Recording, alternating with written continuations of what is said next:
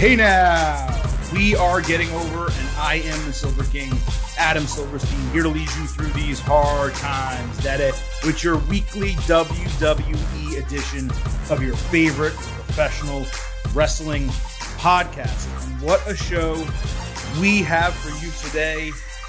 I don't even know where to start. Honestly, we are going to be talking everything that happened this week on SmackDown last Friday and Raw on Monday night and Raw Monday night. Well, it was a 3-hour wrestling show. It was as unique of a 3-hour wrestling show as we've seen from WWE, and coming out of last week's episode of this podcast, where I absolutely ripped the Raw creative team and the process and the production a new one. Let's just say things did not get much better this week. But we're going to get to everything that happened on Monday night and Friday night coming up in a little bit. Before we do, you know how we always start this show. Couple reminders for you. Number one, do us a favor, head on over to Apple Podcasts. Give us that 5-star rating and review. Let us know what you love so much about the show. I do read the reviews, by the way. So as long as you leave 5 stars, you can give any constructive criticism you want. In fact, we had a reviewer just recently give us a 5-star review, but they said, hey, Adam, you know what? I want you to give Chris the mic a little bit more. Why don't you let him talk a little bit more than he does? And you know what I said? Yeah, you know what? It's a pretty good piece of constructive criticism. So that is going to happen on today's show and going forward. Chris will get the opportunity to speak more than I've normally let him. Look, I get passionate about wrestling. Sometimes I lose myself. Sometimes I go on rants for a couple minutes at a time and I just forget. But good constructive note. Thank you so much. As I said, 5 stars, you say whatever you want. 5-star rating and review on Apple Podcasts. Also, follow us on Twitter at GettingOverCast. We tweet every single episode as soon as it goes live. I tweet live during Raw, SmackDown, and NXT. And then as soon as NXT is over, I tweet live about my watching of AEW, pay-per-views, GIFs, pictures, videos. We do it all. We even talk wrestling news on there. Love having conversations with you guys on the Twitter account at GettingOverCast. Of course, you can follow me personally at Silverstein Adam, and you can follow my WWE co-host on this podcast, Chris Vanini, at Chris Vanini. Chris, this is going to be quite a show, and I don't really know. We do this cool thing. We don't really talk much about the shows while we're watching them. So when we do the podcast, your opinions are completely unique in terms of I don't know what they are going in. They're refreshing for me. I certainly tweet on the podcast account, so you probably have a good idea about where my head is going into the show, but I don't get into great detail with you about what I think about everything that has gone down. And I don't think that a singular thing has happened in WWE since we started this podcast that could have the potential for a greater variety of opinions than Raw Underground on Monday night. Yeah, is this Getting Overcast or is this Getting Underground? We may have to specify which segment we are in. Man, that was a weird episode last night in a lot of ways that we were going to get weird. To.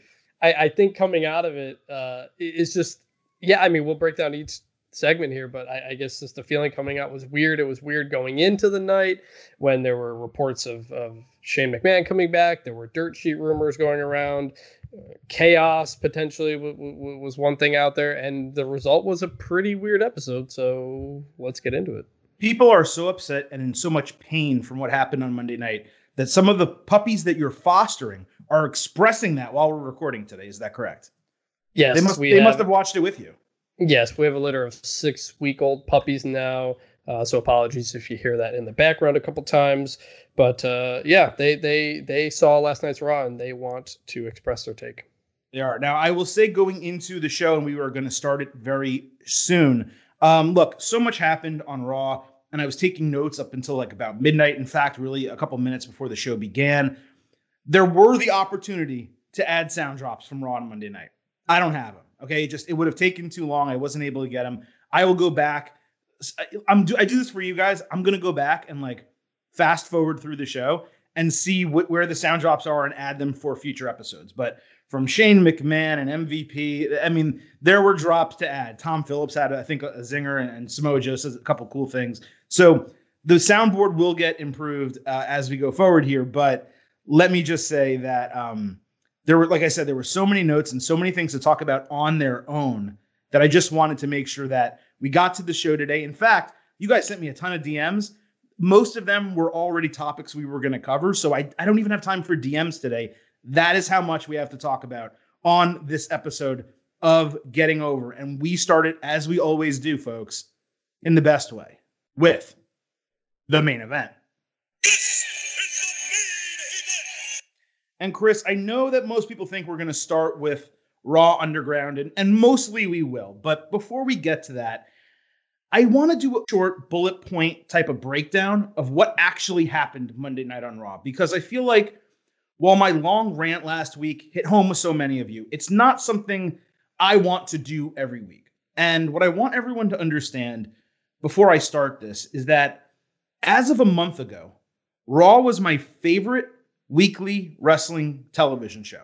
The action in NXT was better. Some of the storylines on Dynamite, AEW Dynamite, were stronger. But Raw had a really nice, consistent mix. It was entertaining. It built new stars. I'm also conditioned to like wrestling on Monday nights in that 3-hour block. But they did all of that while also building new stars and giving us good matches. So what Paul Heyman was giving us from Raw was hitting home with me. Now, that doesn't mean it was the best thing for WWE as a whole. Company-wide, look, the ratings were going down. Now, I think there were some extenuating circumstances for that, and I don't really think Paul Heyman is to blame for that. But obviously, Vince McMahon fired his ass, at least from that role as executive director. But over the last month, Raw has just progressively gotten not just worse, but stranger. Almost as if they're trying to undo the successes that Paul Heyman had while also redirecting their storylines and seeing ratings fall while they're doing that. And now just trying to come up with shit just to stop the bleeding.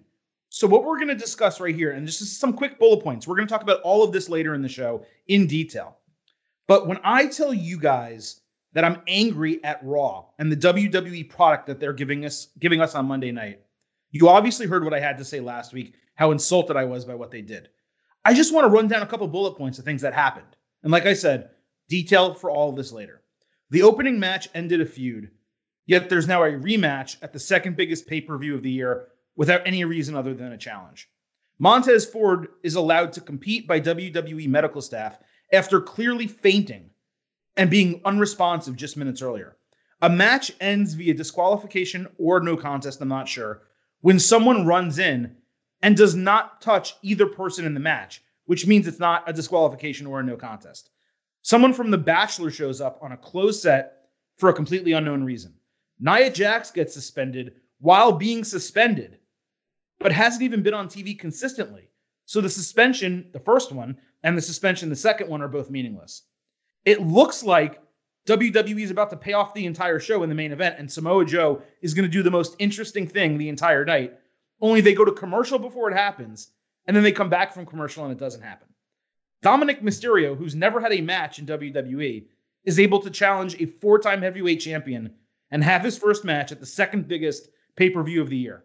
And now consider all of those things I just mentioned and realize I did not even get to the new faction or Raw Underground yet. Chris, who is writing this shit? This is the whole thing. If you just, are they even laying it out exactly like that and not understanding that any of this makes any sense whatsoever? We'll get into each one, obviously, but it doesn't make any sense. It's I don't really know what to say other than it just doesn't make any sense at all, and you don't know where they're going. For there to be that many things wrong with a singular episode, any episode of wrestling, all right? NXT, AEW, SmackDown, we point out things that we do and don't like. And it's easy. I can tell you that, on AEW, there was a really good match, but that finish didn't make sense, or this thing was slow, that wasn't. NXT, they're not announcing their shows, even though the shows are good, so they're doing themselves a disservice. These are little nitpicks. But what I just mentioned, that list, those are not nitpicks. That's bad wrestling. That's bad television. It's bad storytelling and booking.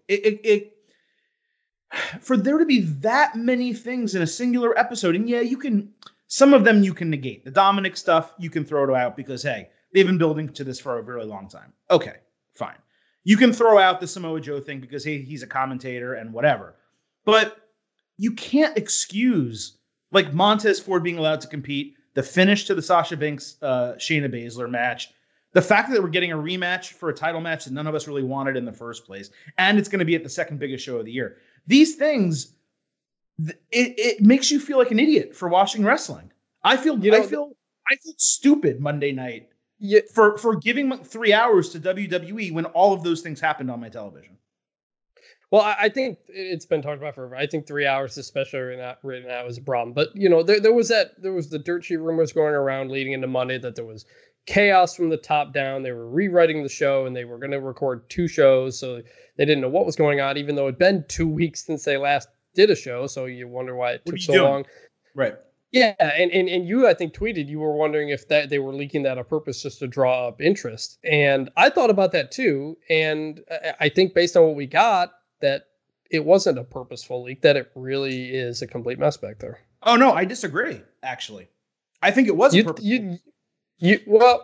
Okay, how about 2 separate things here? They leaked it on purpose just to draw interest, but it's actually fine, or they leaked it to draw interest because it's a mess? Is that what you're saying? No, I think they leaked fake information that Raw's a mess and things are going crazy backstage to sell the storyline of Raw Underground and the faction that they're starting to give us on Monday night. I think the verbiage that was used by people who initially reported these things were the words chaos and craziness and, people are running around with their heads cut off and things like that. And then you see, Ryan Satin from Pro Wrestling Sheet and someone else talk about chaos backstage as news reporting. And then WWE, like 90 minutes before the show, comes out saying that chaos is going on backstage. And they show us Raw Underground and they show us the faction. So, no, I think it was all planted. I think 100% of that pre-show fervor was WWE working the dirt sheet writers and saying, hey, there's going to be some craziness on the show. Let's make believe there's actual real craziness backstage.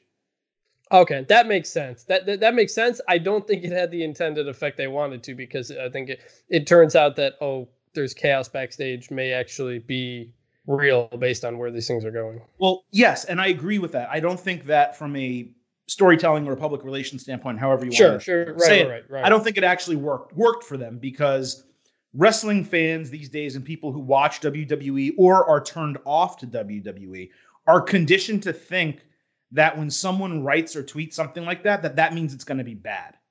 We've had multiple times before where we've heard SmackDown got rewritten 2 hours before the show, but SmackDown ended up being awesome. So it's like, okay, they rewrote it, but guess what? The 2 hours of television they gave me was really good. There's been other times, yes, 2 weeks ago we talked about this, where Raw was rewritten right before, and we're looking at it and we're like, so they had a couple long matches. None of the storylines made sense. Everything was done out of order. Then we had all of our criticisms last week where you and I were talking about, hey, this was taped 2 weeks ago, right? And they taped this ahead of time and they still got this much wrong. So yeah, WWE has its own issues.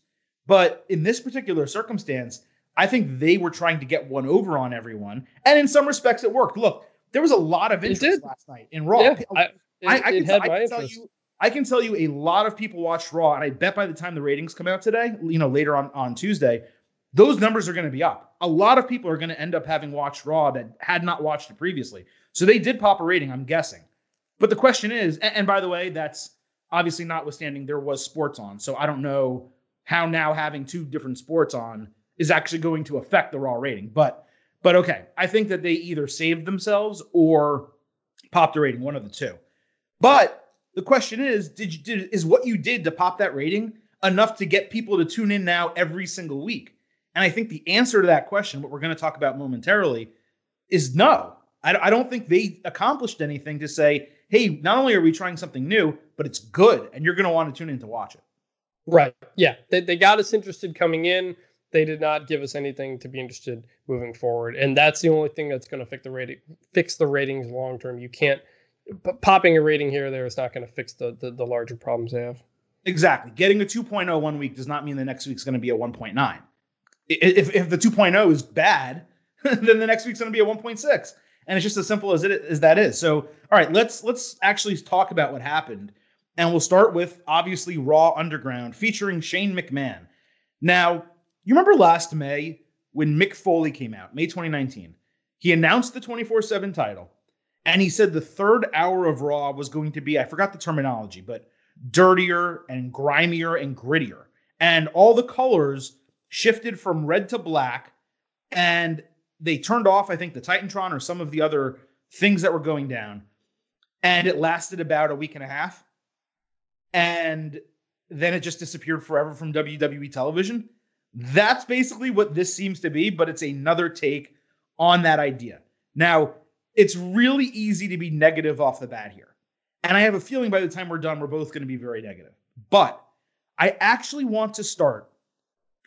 Call it benefit of the doubt. Call it glass half full optimism. I don't know. I'm going to start by mentioning the very few positives that may exist from Raw Underground, at least to me. Number one, I like the name. Raw Underground sounds cool. Number two, the concept of a show within a show is interesting. For a 3-hour show like Raw, it is really the only wrestling program of the 4 major programs where something like that could work.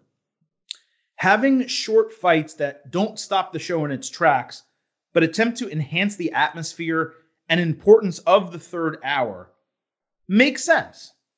There's an opportunity here to help develop some characters, make people a little bit more badass, and use it to fuel them into pushes or new characters even on the regular show. I think there's an opportunity for them to take the 24/7 title, bring it into this room, and convert it into an underground title or a hardcore title. And I think those are some positive points, Chris. And before we dive into maybe the negatives and the things that we don't like, was there anything that you saw in these Raw Underground segments that you took away and said, you know what? They might have something in some way here? I liked the music with the wrestling. The beat going on in the background. I actually had that stuck in my head for hours after Raw went off the air. That was something we talked about back when there were no fans in the Performance Center, was that give us something. It felt like an NBA game's going on and there's some beat in the background. It kind of just makes the atmosphere a little bit better. I liked it. It kind of felt a little bit like Lucha Underground in that there was an attempt to do something a little different. I do think there is a little bit of potential depending on where this goes. When it first started, I was thinking, let's just bring back the Brawl for All here.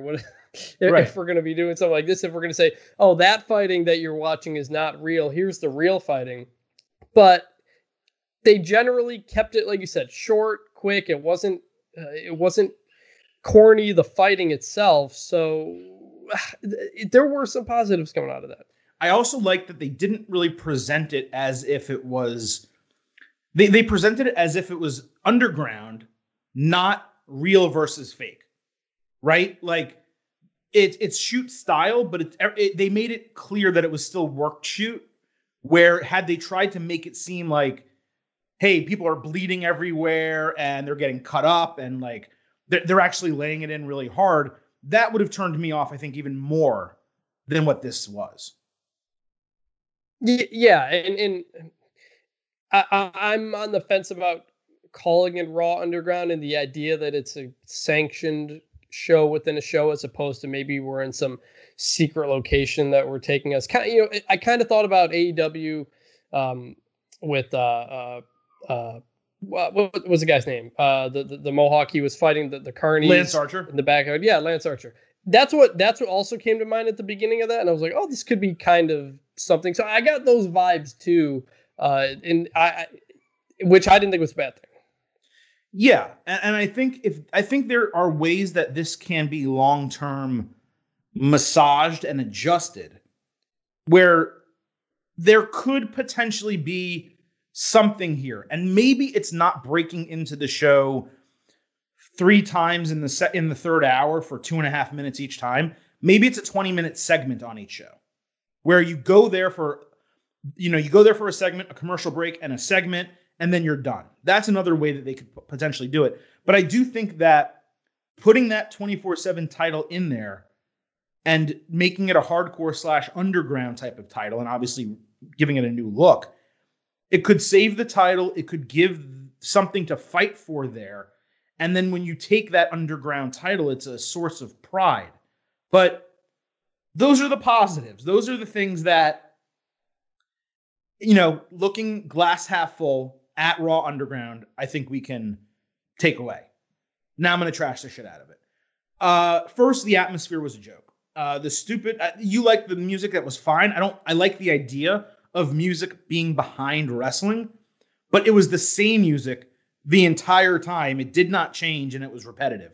So that turned me off. The fact that it was just unchanging. It was one track over and over again for all these segments. Imagine like being in that atmosphere.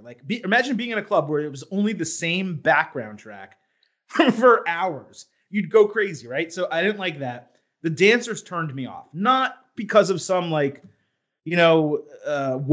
culture or anything. I don't mind dancers being on television. AEW has the women in the bikinis, the Bash and the Beach shows and stuff like that. No problem. Women are beautiful. It's fine with them being there.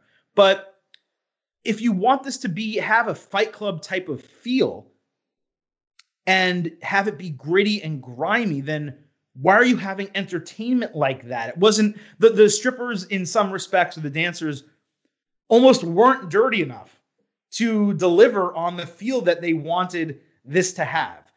If you want this to be like a Fight Club, like I was saying, don't cartoon it up. And it's like what they did with the bar fight, where you can say what you want about the atmosphere, but there's a Pop-A-Shot basketball game right in the middle of these two guys fighting. I thought it would be more like a pub brawl as opposed to a bar fight.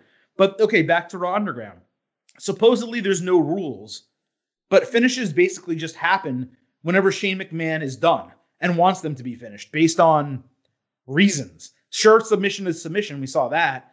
But other times the guy just got kicked in the head and just like, okay, now it's over. Or someone's getting pummeled on the ground and Shane's just like, all right, this is it. And then there's Shane McMahon himself, who is in this very strange and one mixtape announcer / Dana White fight promoter role, almost Paul Heyman-esque in some small ways, and is yelling and making noise over everything that's happening. So you have the music, then you have Shane McMahon yelling, oh my God, oh wow, cool, oh yeah, kick his ass, whatever the case. So it's and one basically / wrestling / shoot fighting.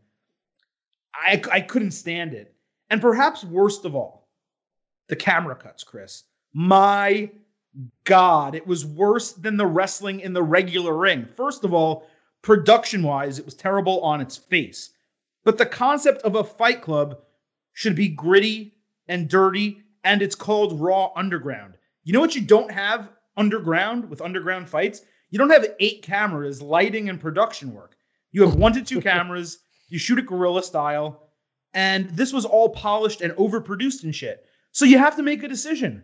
Do you want to do Raw Underground and have it be underground? And it doesn't mean you have to go like super, super crazy, gritty, and grimy and dirty, but either give it that look or you don't. This was a WWE version of an underground shoot fight, when it should have just been maybe an NXT version of an underground shoot fight, which at least would have rang somewhat true. So despite the small positives that I think you and I were able to give here, man, the negatives just outweighed them so heavily. So I'm kind of with you on the camera angles. I actually didn't hate what they did, except for when they went hard cam that was far away, and it made it obvious that this was just a WWE ring without the posts and rings. When they were lower on the ground, looking up a little bit, I thought it worked. What I actually think would have been better, like you said, was maybe you have just one continuous camera. So it's just one continuous scene the whole time. There's no cut. So it feels a more kind of underground, like you said. It did feel, to me, it felt dirtier and grittier than you think, because, it was foggy. It was rusty looking. It looked like there was mist in the air or whatever.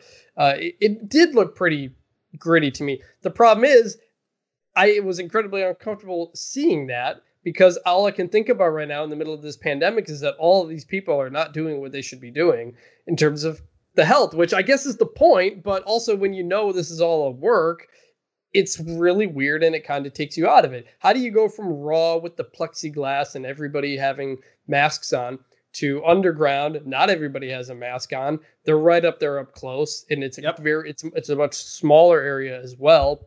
I couldn't get out of that mentally because you can't ignore what's going on here, and we know this is all a work, and so that part did bother me. I didn't hate Shane in that role. I kind of like the idea of Shane just kind of doing weird underground stuff on his own. He's not the corporate guy like Vince and Stephanie is. He's off doing his own thing.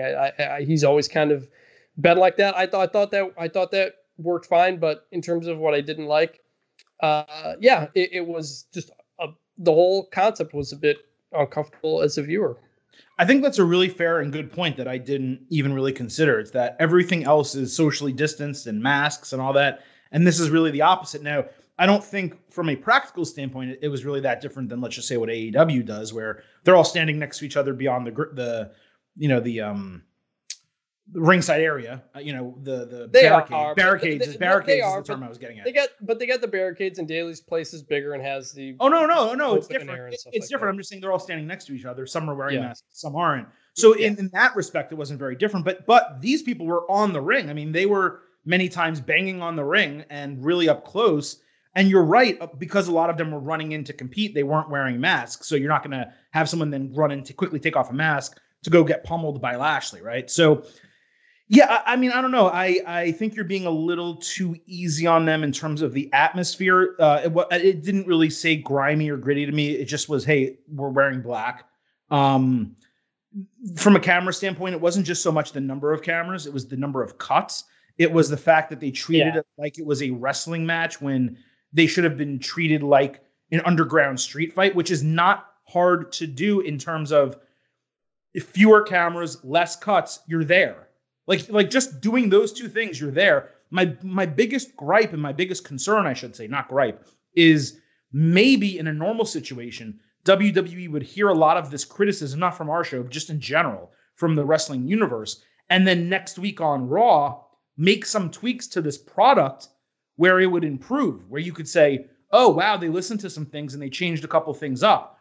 The problem with WWE right now is they're taping everything 2 weeks out. So whatever we get next week for Raw Underground is going to be exactly the same as what we got this week. There's going to be no opportunity week to week for them to adjust it the way that fans and critics may suggest that they do adjust it. Look, WWE, people think they operate in this bubble. They don't. They listen to what people say. And they do, not all the time, but they do many times, make adjustments to certain things, or explain things out when they didn't explain them previously, etc. This is a case where they're stuck now. We have another, not an hour worth, but another 3 segments worth of this that I'm sure is going to be on the show next week that is going to look exactly and feel exactly the same, where, again, in a normal circumstance, maybe they do take a lot of notes and say, you know what? In concept, people don't hate this. But in execution, they didn't like it. Let's execute it properly. And they're not going to get that opportunity now. How did you feel about main roster wrestlers being involved in it? That's a good question. It's actually the thing I was going to talk about next. What actually happened in Raw Underground. So You had Babatunde, who debuted as Dabba-Kato. Good name, fine. Looked like a beast, fine with it. Just murders 2 guys in seconds. No name people, right? Then you have Eric from the Viking Raiders, who actually, out of everything that happened in Raw Underground, I think no one was helped more than him. He looked like a badass. The way he looked with all the tattoos and the tape, the black tape and the gloves on his hands, he looked totally badass. And I think there's actually a situation here where WWE can use this, get Ivar doing the same stuff, and suddenly the Viking Raiders can be completely reborn. And be a badass tag team again. They got to pick, again, we say this every week, they got to pick what they want the Viking Raiders to be because it changes every other week. And maybe they're serious again this time, or maybe they're doing board games next time. It's just, it changes every time. It's a problem. But I'm just saying, like, based on Eric alone, that was awesome. Like, if it was just the Eric segment, let's just say you were able to pull that out, you're like, whoa, that guy looked like a badass. Everything else besides him, So whatever. So Dabba-Kato, we mentioned, Eric. Dolph Ziggler, Matt wrestled another jobber, choked him out. Fine. I mean, Ziggler's legit, he amateur wrestled. Kent State, I believe he was a champion and a big-time wrestler. So awesome. And then the Hurt Business enters, and they come in and they just say, without even knowing what it is or seeing it, they're taking it over. And then they lay out everything and everybody. But then at the end of the show, end of the segment, Shane McMahon comes back and says they're welcome anytime. But I thought they just took it over. So why is Shane still in charge of it? So even that booking didn't make sense. So look, if you're going to do this, number one, you have to do it with the real superstars, obviously. You can't just have Dabba-Kato being the only one in there. You need real people. But I also don't want to see 3 segments a show of WWE big-time superstars beating the shit out of no-name, either performance center talent, independent wrestlers, jobbers, whatever the hell they are, and nothing else happening. I mean, are we going to get a Dabba-Kato Eric match? Okay, if we get that, we may have something. Like, that could be pretty badass, but also maybe it won't be. Because how long do you want to watch guys grapple and shoot, fake shoot, work shoot, fight each other in a setting like that? I mean, look, things like this, Chikara has existed before. Bloodsport has existed. Matt Riddle mentioned that. So there is an interest in this type of wrestling, but it's also not at all mainstream. So I don't really know what the long-term goal is from Raw Underground. That's my biggest question coming out of it is do they have a long-term plan, or was this Shane comes in, we do it for 2 weeks, and then who knows? But I thought, Hurt Business is going to come in, beat up Shane, and say they're under new management, whatever. Shane goes home, do what you do. But apparently it's not. That was a weird ending. I thought Dolph Ziggler looked great in this. He got to do the mat wrestling that he came up on, and coming off of 2 weeks of, or a handful of weeks of McIntyre making him look like a chump, getting him in a new setting, highlighting something that he's very strong at, I think was a great way to bring him back up. And I found him and Eric to be extremely interesting out of what they did there. The question is just going to be, what are the long-term plans here? Because there's no reason to have really much faith in any long-term planning for any WWE storyline right now. Ziggler also put it over pretty strong on Raw Talk afterward. He basically said he really liked it. And a lot of the people in the company who tweeted, and even other wrestlers outside the company, liked it. Like, they liked not necessarily the execution, which is really what I have a problem with more than anything. The concept 50-50, the execution 0.0. In fact, I don't even know. 0.0, Mr. Blutarski. So, there's different ways. I don't think Ziggler's giving it a 0.0 though.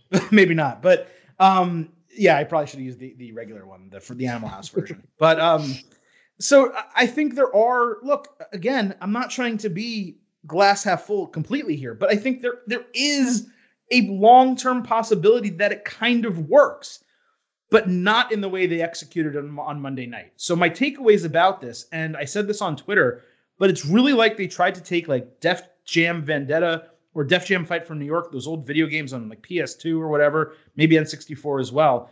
And it's like they tried to turn those into a television show, which is not totally a bad idea in theory, as someone who grew up with stuff like that.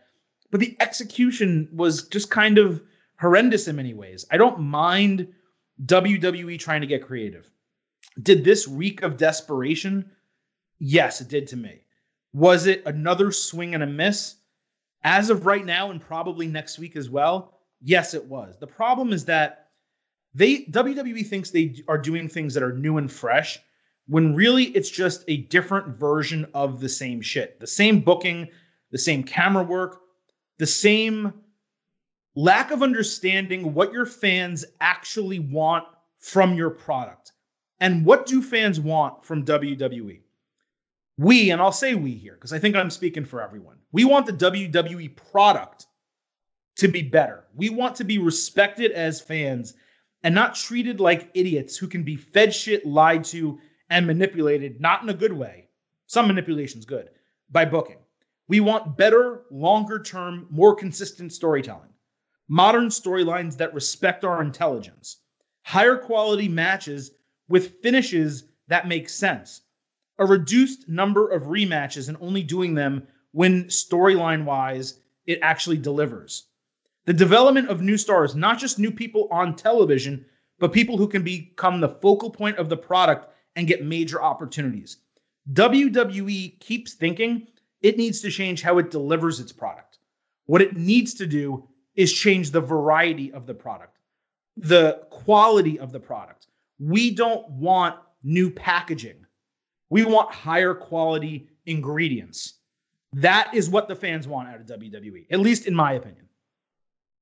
I got to say, I know last week or something, you were generally not a fan of what Taz had said after AEW and the idea of WWE insulting one's intelligence. But I got to say, the last 2 weeks have kind of points have gone to Taz there, I think, for some of the things he said and some of the things we've seen in the last couple of weeks. Overall, I think I liked the idea of something that was going on throughout the show, and we check back in on it. It made me think, we're going to get back to this. We're going to get back to this. It's so rare that they tell a story throughout an episode. They've been better during the pandemic, but just in general, that there's, we're going back to something. We're going to get an update on something. We're going to go back. So I liked it. It felt like a periodic palate cleanser throughout the show. I think, like you said, camera cuts, too much of it felt like WWE, but I did like the idea of, it's a quick 2-minute match here or there. We're going to check in with Shane throughout the night, going back to the, WWF New York back in the day when they check in on what was going on there. I don't want to get to the point where we have 2-segment matches on Raw Underground. Like I said, I don't know where it's going to go.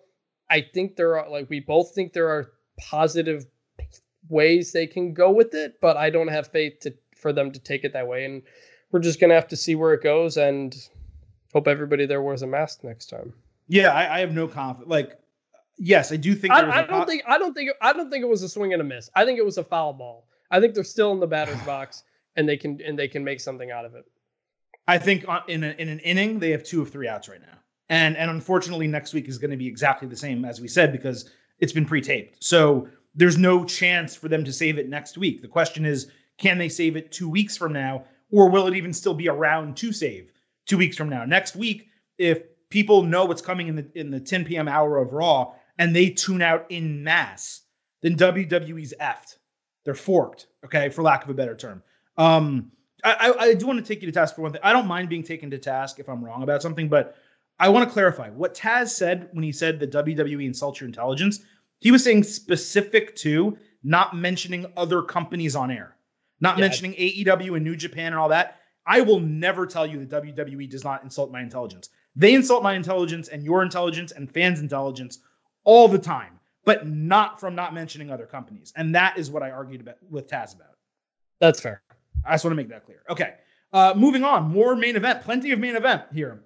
There was a new faction that seems to have made its first appearance, let's say. WWE talked about it arriving. They did not talk about it debuting. A lot of people thought we would get full resolution. Look, you can't beg WWE to give you longer term storylines and then be mad that they didn't just reveal a faction and every single member in one night. Okay. But that aside, what the hell is this freaking faction? Okay. So the show starts off in hour 1 with a number of technical difficulties. Microphones aren't working. Lights are flashing. At one point, the screen went out for a brief second. And then all of a sudden in hour 2, everything just stops and everything's completely fine. And they don't pay it off over the remaining 2 hours of the show. Maybe at the very beginning of hour 2 they did, but I don't even remember that. All of a sudden, no technical difficulties. Then you're wondering because WWE is promoting this new faction. And by the way, for everyone listening, a team is 2, a group is 3, a faction is 4 or more. WWE is promoting this new faction. And we're left to believe, what is this?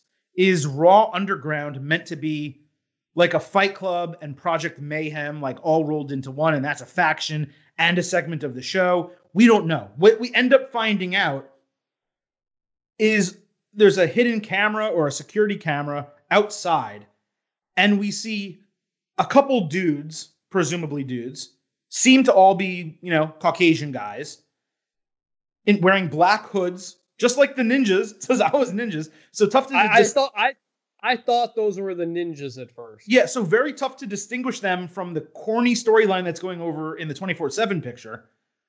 But we see these guys committing petty arson on a technical box, throwing Molotov cocktails on a technical box with people jumping up and down and screaming in excitement, something that immature teenagers would do who are, 13, 14, 15 years old and trying to cause a little bit of havoc.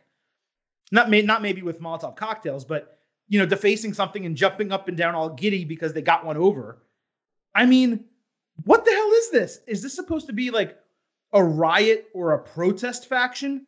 And if so, are they really doing that in 2020 with what's going on? I don't really care so much that there's protests going on. If WWE wants to do a protest faction, that's fine.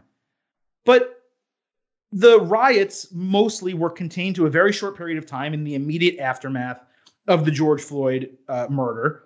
And the riot portion of these things have mostly been contained. There's a lot of people say that they weren't from the people who certain people were blaming them on, let's say. And the issue now is not so much the riots, but the response from police and government officials across the country, how they're treating protesters. So WWE made it a point to leak this to Ryan Satin. They leaked to Ryan Satin of Pro Wrestling Sheet that there's going to be a new faction, and it is, quote unquote, not intended to be political. But if you need to go so far as to leak that ahead of the faction debuting, then you should probably realize the way you're writing it or booking it makes it look as if it is political. There are so many other ways to create chaos and mayhem and disorder on wrestling shows. You saw it with DX and the NWO for a decade, give or take. There are so many other ways to do that without Molotov cocktails and burning things down and people dressed in black outside using security camera footage. What the hell is this, Chris?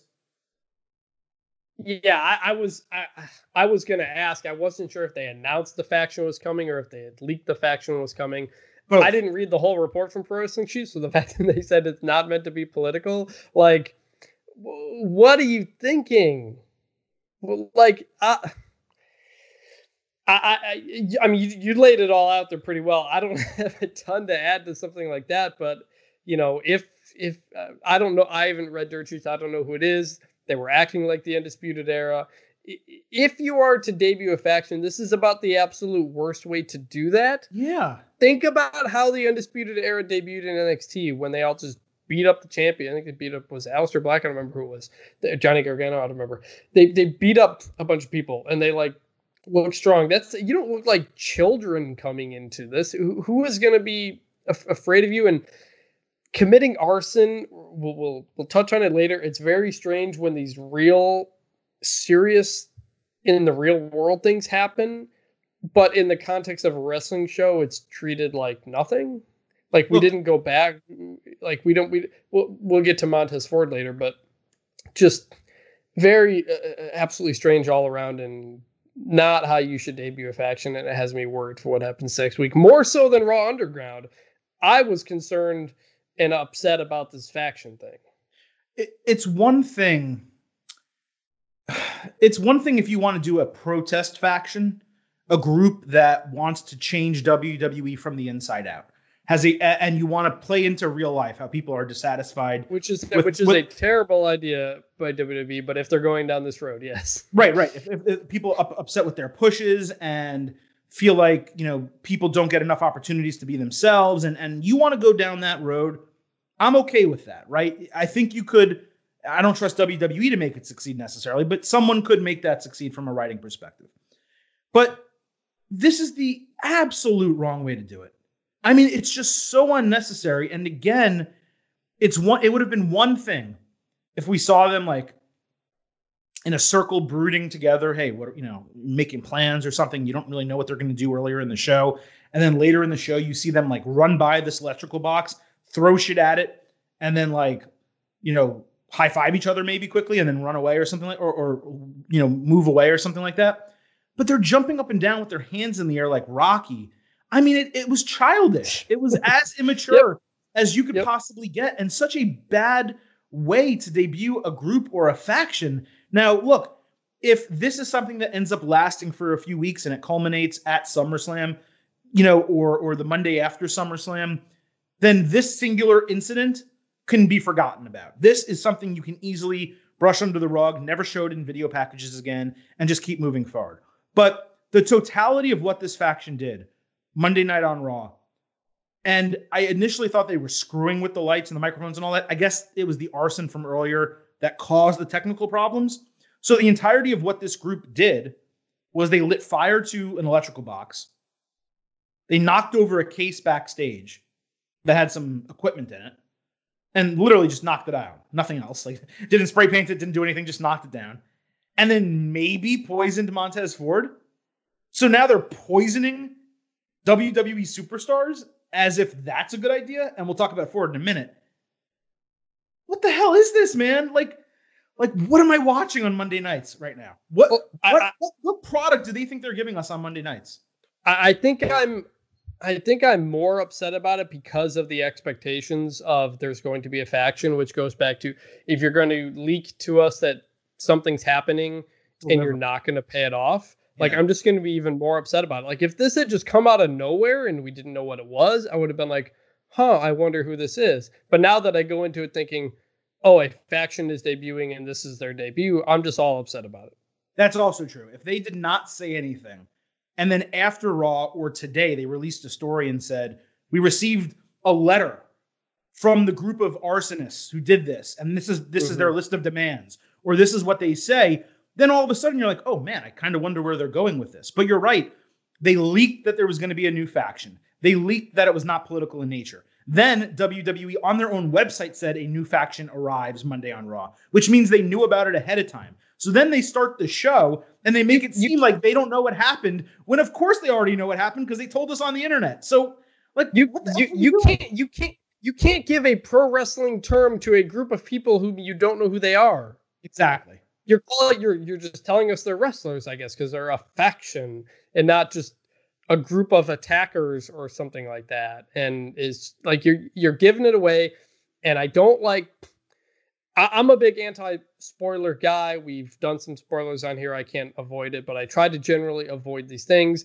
There's a big spoiler on The Bachelorette that I finally was told yesterday. I was extremely upset that they did it and thought it would have been so much better for the show. It didn't involve Demi, who was on Raw last night, but I was upset that they did it. If you're going, they announce ahead of time Shane McMahon's going to happen. Okay.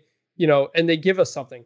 Don't leak a spoiler and then not give it to us. Like, at least it's just the way you're trying to pop a rating is just going to upset a lot of people, and it's not going to help you in the long term. There's a clear lack of understanding in WWE what they need to do to actually improve their ratings. And I am not saying on Raw that Paul Heyman had all the answers, and clearly the ratings were going down, but we are also in the middle of a global pandemic right now. And a lot of things were happening in the news and happen in the news on Monday nights that steers people away from cable television and towards cable news and things like that. So even if they wanted to get rid of Heyman, they still could have taken many of the lessons and many of the things that he had done and continued them. Instead, it's pretty clear they wanted to get to Extreme Rules, pay off or change a couple of storylines that he was doing, and now head in a completely different direction. And look, maybe it's the urging of USA Network and NBC Universal. They were the ones apparently who came up with that initial idea that I mentioned at the beginning of the segment about with Mick Foley, saying, hey, let's do something different with Hour 3. Again, never happened. And introducing the 24/7 title and all those things. But there's a general lack of creativity and understanding the audience from WWE's perspective. And I'm not saying that even necessarily that Chris and I are the audience. But even if we're not, even if they're catering to someone else, we still know what's good and what's not good. And the WWE fan, the long-term viewers of the show, who, by the way, are the only ones still watching right now. They're not really making new fans. So the long-term viewers are the ones that you at least need to keep happy while you go simultaneously on a 3-hour show and get new viewers. They're not happy. And I'm very pessimistic now, more than I have been in a long time, at what is happening in WWE on Raw specifically, because again, a new wrapper doesn't change the ingredients, and the ingredients are what need to get changed right now. On that note, there are one thing. There are the two most important things WWE's for success are a can't miss thing, whether that's a person or a segment, something that every week, oh, I got to make sure I watch that when it happens. They do not have any can't miss things, even though they've been quite good at times during the pandemic. There was nothing that was must see. It was always average to good to pretty good stuff, but it was not or bad. There was nothing that was must see. There's nothing must see that's bringing in new people, and they also have absolutely zero trust from the people who do watch every week that they are going to do something correctly. And it happens when you do a spoiler and don't pay it off and stuff like that. There's no trust, and there's nothing that's must see. That's the only thing that's going to happen to fix the ratings in the long term. That's a really great point. They are not must see TV right now, and wrestling at its height and when it was popular, even as it in the early 2000s started losing some of its audience, it was still must see TV. And you are 1,000% right about that. The closest thing they have to it is The Fiend, and The Fiend has been so watered down by their own booking that he is no longer must see anymore. It's just, oh great, The Fiend's on my TV. I'm sure this will be good, or it'll be pretty decent at the worst. But you're right. Obviously Reigns isn't there, but Rollins, McIntyre, as much as we like him, Orton, Edge, Strowman. We don't have Becky right now. The golden role models are pretty good. Charlotte Flair, none of them are must-see TV. And you are 1,000% correct. That is WWE's biggest issue. But that, we talked about Raw. On the other hand of Raw, and this is really strange, dude, but SmackDown continues to improve, at least in my opinion. It has become the superior show over the last few weeks. This is a show, by the way, that not too long ago, you and I were saying Raw is for us. SmackDown, we can take it or leave it. We watch it because we do the show, and it's 2 hours, so it's a pretty quick watch. Suddenly, the last couple of weeks for me, SmackDown has been pretty damn good, almost Raw levels of good for the prior few months. The new intro that they're doing, that they've used the past few weeks, with those on the show setting up their matches and segments, it's what I've been demanding for months from WWE. I think it's a great way to bring someone into a show, and someone who happens to be watching already through the first couple of minutes say, hey, you know what? That interests me. I'm going to keep watching. Love that. I especially like this intro in particular because it ended with a short and sweet Firefly Funhouse, which was so much better than the crappy one that we got last week. And the Firefly Funhouse and The Fiend is really what I want to talk about. But in order to do that, we need to talk about the SmackDown Women's Championship match where Bayley defeated Nikki Cross. And this match was exactly like their pay-per-view match in that it was perfectly good, but nothing special. I never thought for a second we'd get a result other than Bayley winning. And I like the decisive finish with Bayley hitting that faceplant finisher that still doesn't have a name in WWE. I believe she used to call it the Rose Plant. Hitting that finisher after all the pinning combinations and counters. So Nikki Cross looked like a deserving challenger. Bayley came out of it looking like a really strong champion. But the way this match ended, the way the segment ended, I should say, and the way the show ended was as interesting as anything that WWE's done in a long time. So Nikki Cross, really frustrated, pushes Alexa Bliss down after the match, and out of nowhere, the Fiend shows up and takes advantage of a downtrodden Bliss.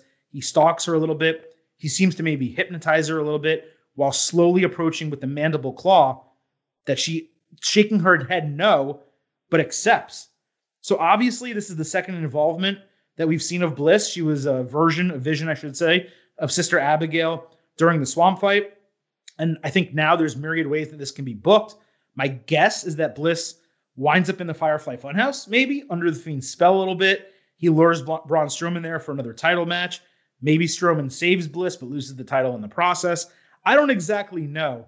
But on SmackDown Friday night, they said to you as a viewer, they said to me as a viewer, in that final segment, hey, we appreciate you watching. Now go home happy.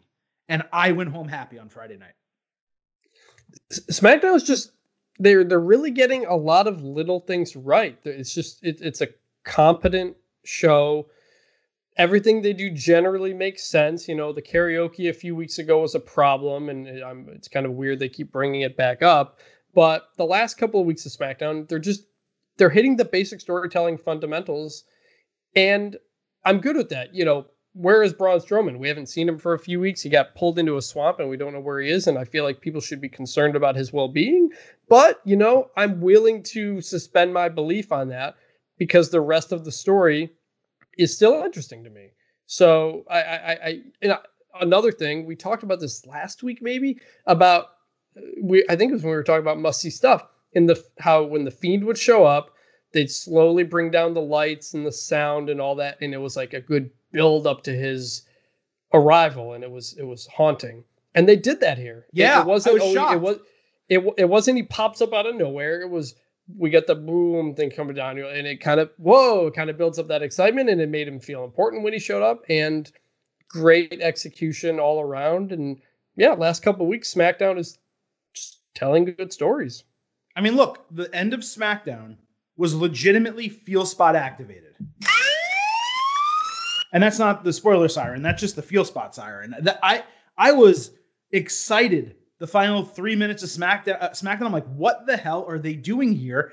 And they just paid it off to such a degree that I want to watch SmackDown next week. I want to know what's going to happen in this storyline.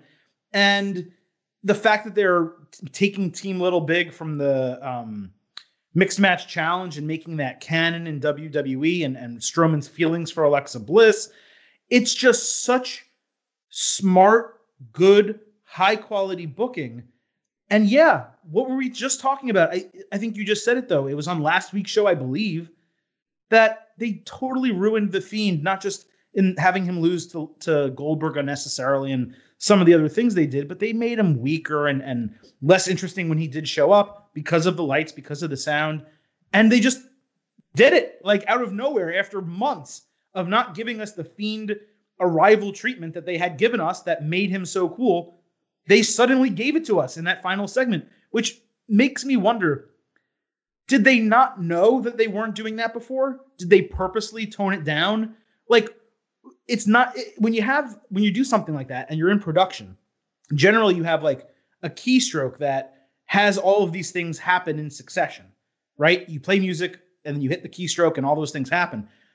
So they had to almost purposefully not hit that keystroke or not hit that button and do something different to just shut the lights off and not have them turn off section by section and not play the music and not do the flashing lights. So I don't know why they ever toned it down with The Fiend, but the fact that they brought it back, man, I mean, that was just the end of the show. The entire show I liked, and we'll talk about it momentarily, but I just loved it. I thought that they actually are paying off The Fiend, and they're paying off The Fiend Braun Strowman, and they're paying off Braun Strowman Alexa Bliss. Yeah, I wondered if, because we haven't had fans for months, that's why they stopped doing it, because you don't have fans in the arena. I don't know if they have the ability to do that with the lights and the sound. I don't know. I'm just glad they brought it back. Just keep doing it. Now, before we get out of the main event, a couple of quick news items that I want to discuss, and then we'll talk about everything that happened on Raw and SmackDown over the last week. Number one, there is a report out there that WWE may be holding pay-per-views in consecutive weeks. So SummerSlam is set for August 23rd. There's a report that WWE is going to hold Payback as a network special 1 week later on August 30th. I don't even know why you would do this. I mean, right now we are entering SummerSlam. There are some unique matches on there, but we're entering SummerSlam with that rematch for the United States Championship, the Raw title match where the champions already beat the challengers in a non-title match the week before, the continuation of the Seth Rollins-Rey Mysterio feud where obviously now it's Dominic in the match, but this feud's been going on for months. Yes, we have Drew McIntyre versus Randy Orton. That's a fresh match. It seems like I think we're getting potentially Sasha Banks versus Asuka, which we just saw, which in itself is a Payback match. I don't really know what any value or purpose would be gained from having Payback. In fact, the only thing I can think is that it would result in SummerSlam having a ton of schmaz bullshit finishes, which would make me angry and then say to me, well, obviously they're doing that. And that would be my anticipation going into the show because they're going to be doing Payback the next week. So now I'm thinking like, oh, maybe SummerSlam is going to suck because they're just going to pay off all the feuds 1 week later. So do you see any benefit in doing this? I don't know, because you're going to have a Raw in between. Like, it's not like... And a SmackDown. Yeah, and first I had thought, oh, hey, they liked Great American Bash going back-to-back weeks, or Fyter Fest doing that with AEW. Maybe they want to do a 2-week pay-per-view, but you can't really do that with the weekly shows happening as well. So I don't know. I have to imagine, unless it's just SummerSlam rematches because it is Payback, then sure, but it's going to really take away from any interest in SummerSlam more than anything. It's not like there's no way Payback is going to build upon SummerSlam. I think it's only going to drag it down. That's what I'm thinking. Now, you have to remember the way Payback was introduced and used in WWE was along with Backlash. So, I mean, it was introduced as its own show, but eventually, for multiple years, it was used alongside Backlash. We called it Pay Backlash on my old podcast. But you would have WrestleMania, and then the following 6 weeks, you would have a Raw pay-per-view and a SmackDown pay-per-view. I think Raw was Payback and SmackDown was Backlash. And it would tie up loose ends from some of the WrestleMania feuds that did not get completely settled. You would have matches, an example being like AJ Styles and Shinsuke Nakamura, right? So they would fight. Styles wins by low blow, so Nakamura wants another opportunity, so they have it at Backlash. That is what WWE would do. So that was useful. Now, similarly, we're coming out of SummerSlam, it would make sense potentially where the the September pay-per-view perhaps, being Backlash would make sense, I guess, in that same vein. But to do it 1 week later does not make any sense.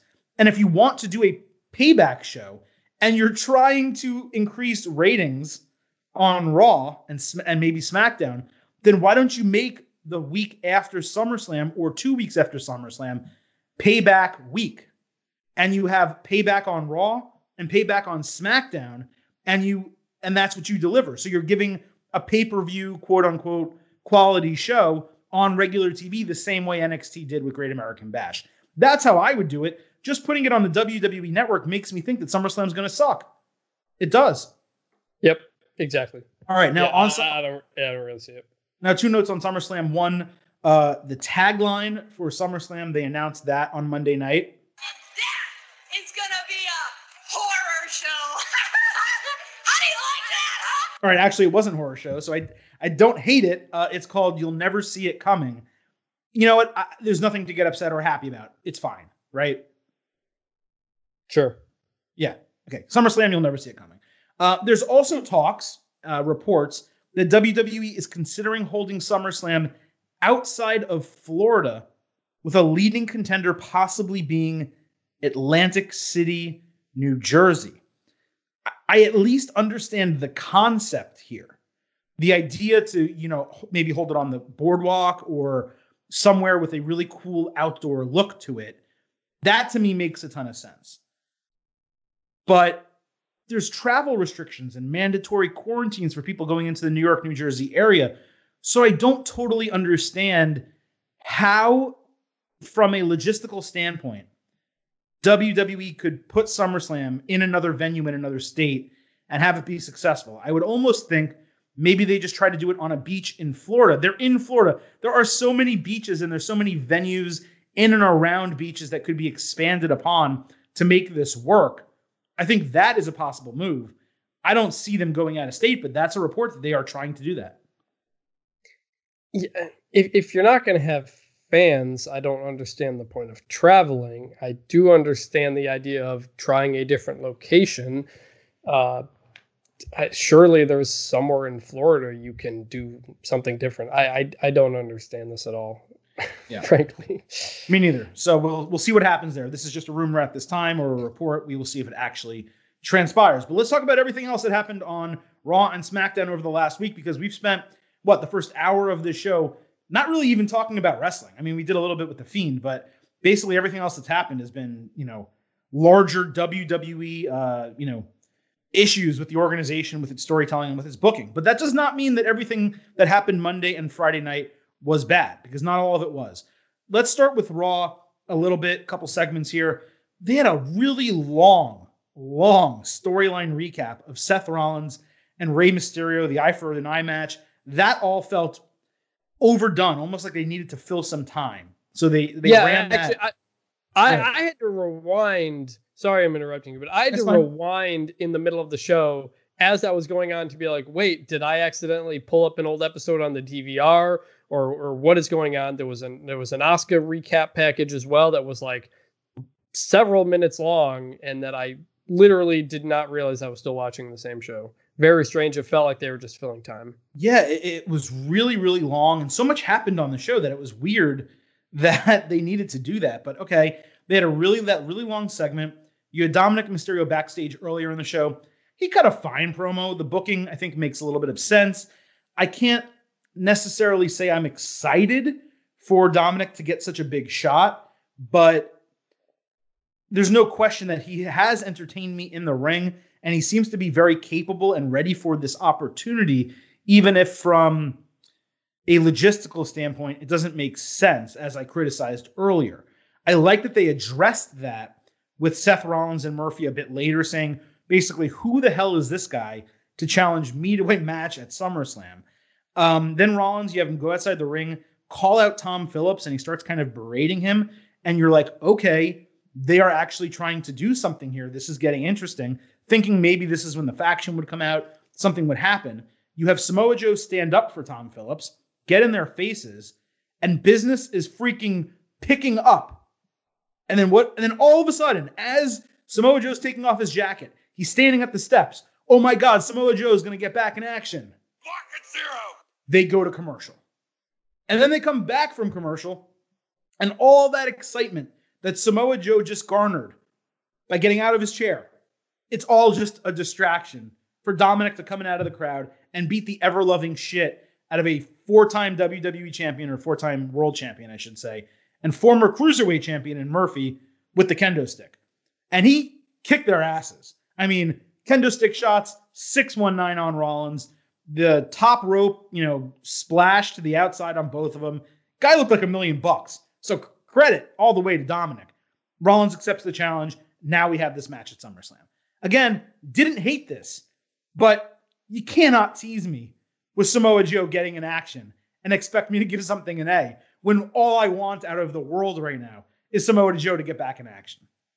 It's the trust thing I just mentioned. They tease something big and they give you something less, and it ruins the emotion that they wanted to make you feel coming out of that. Like the feeling coming out of that wasn't, oh, can't wait to see Dominic. It was, oh, we could have had this instead. And right. That's just a fundamental storytelling problem. And I had a problem with them going to commercial, as I have a big problem with them going to commercial whenever action is about to happen. It makes no sense. That doesn't happen in sports.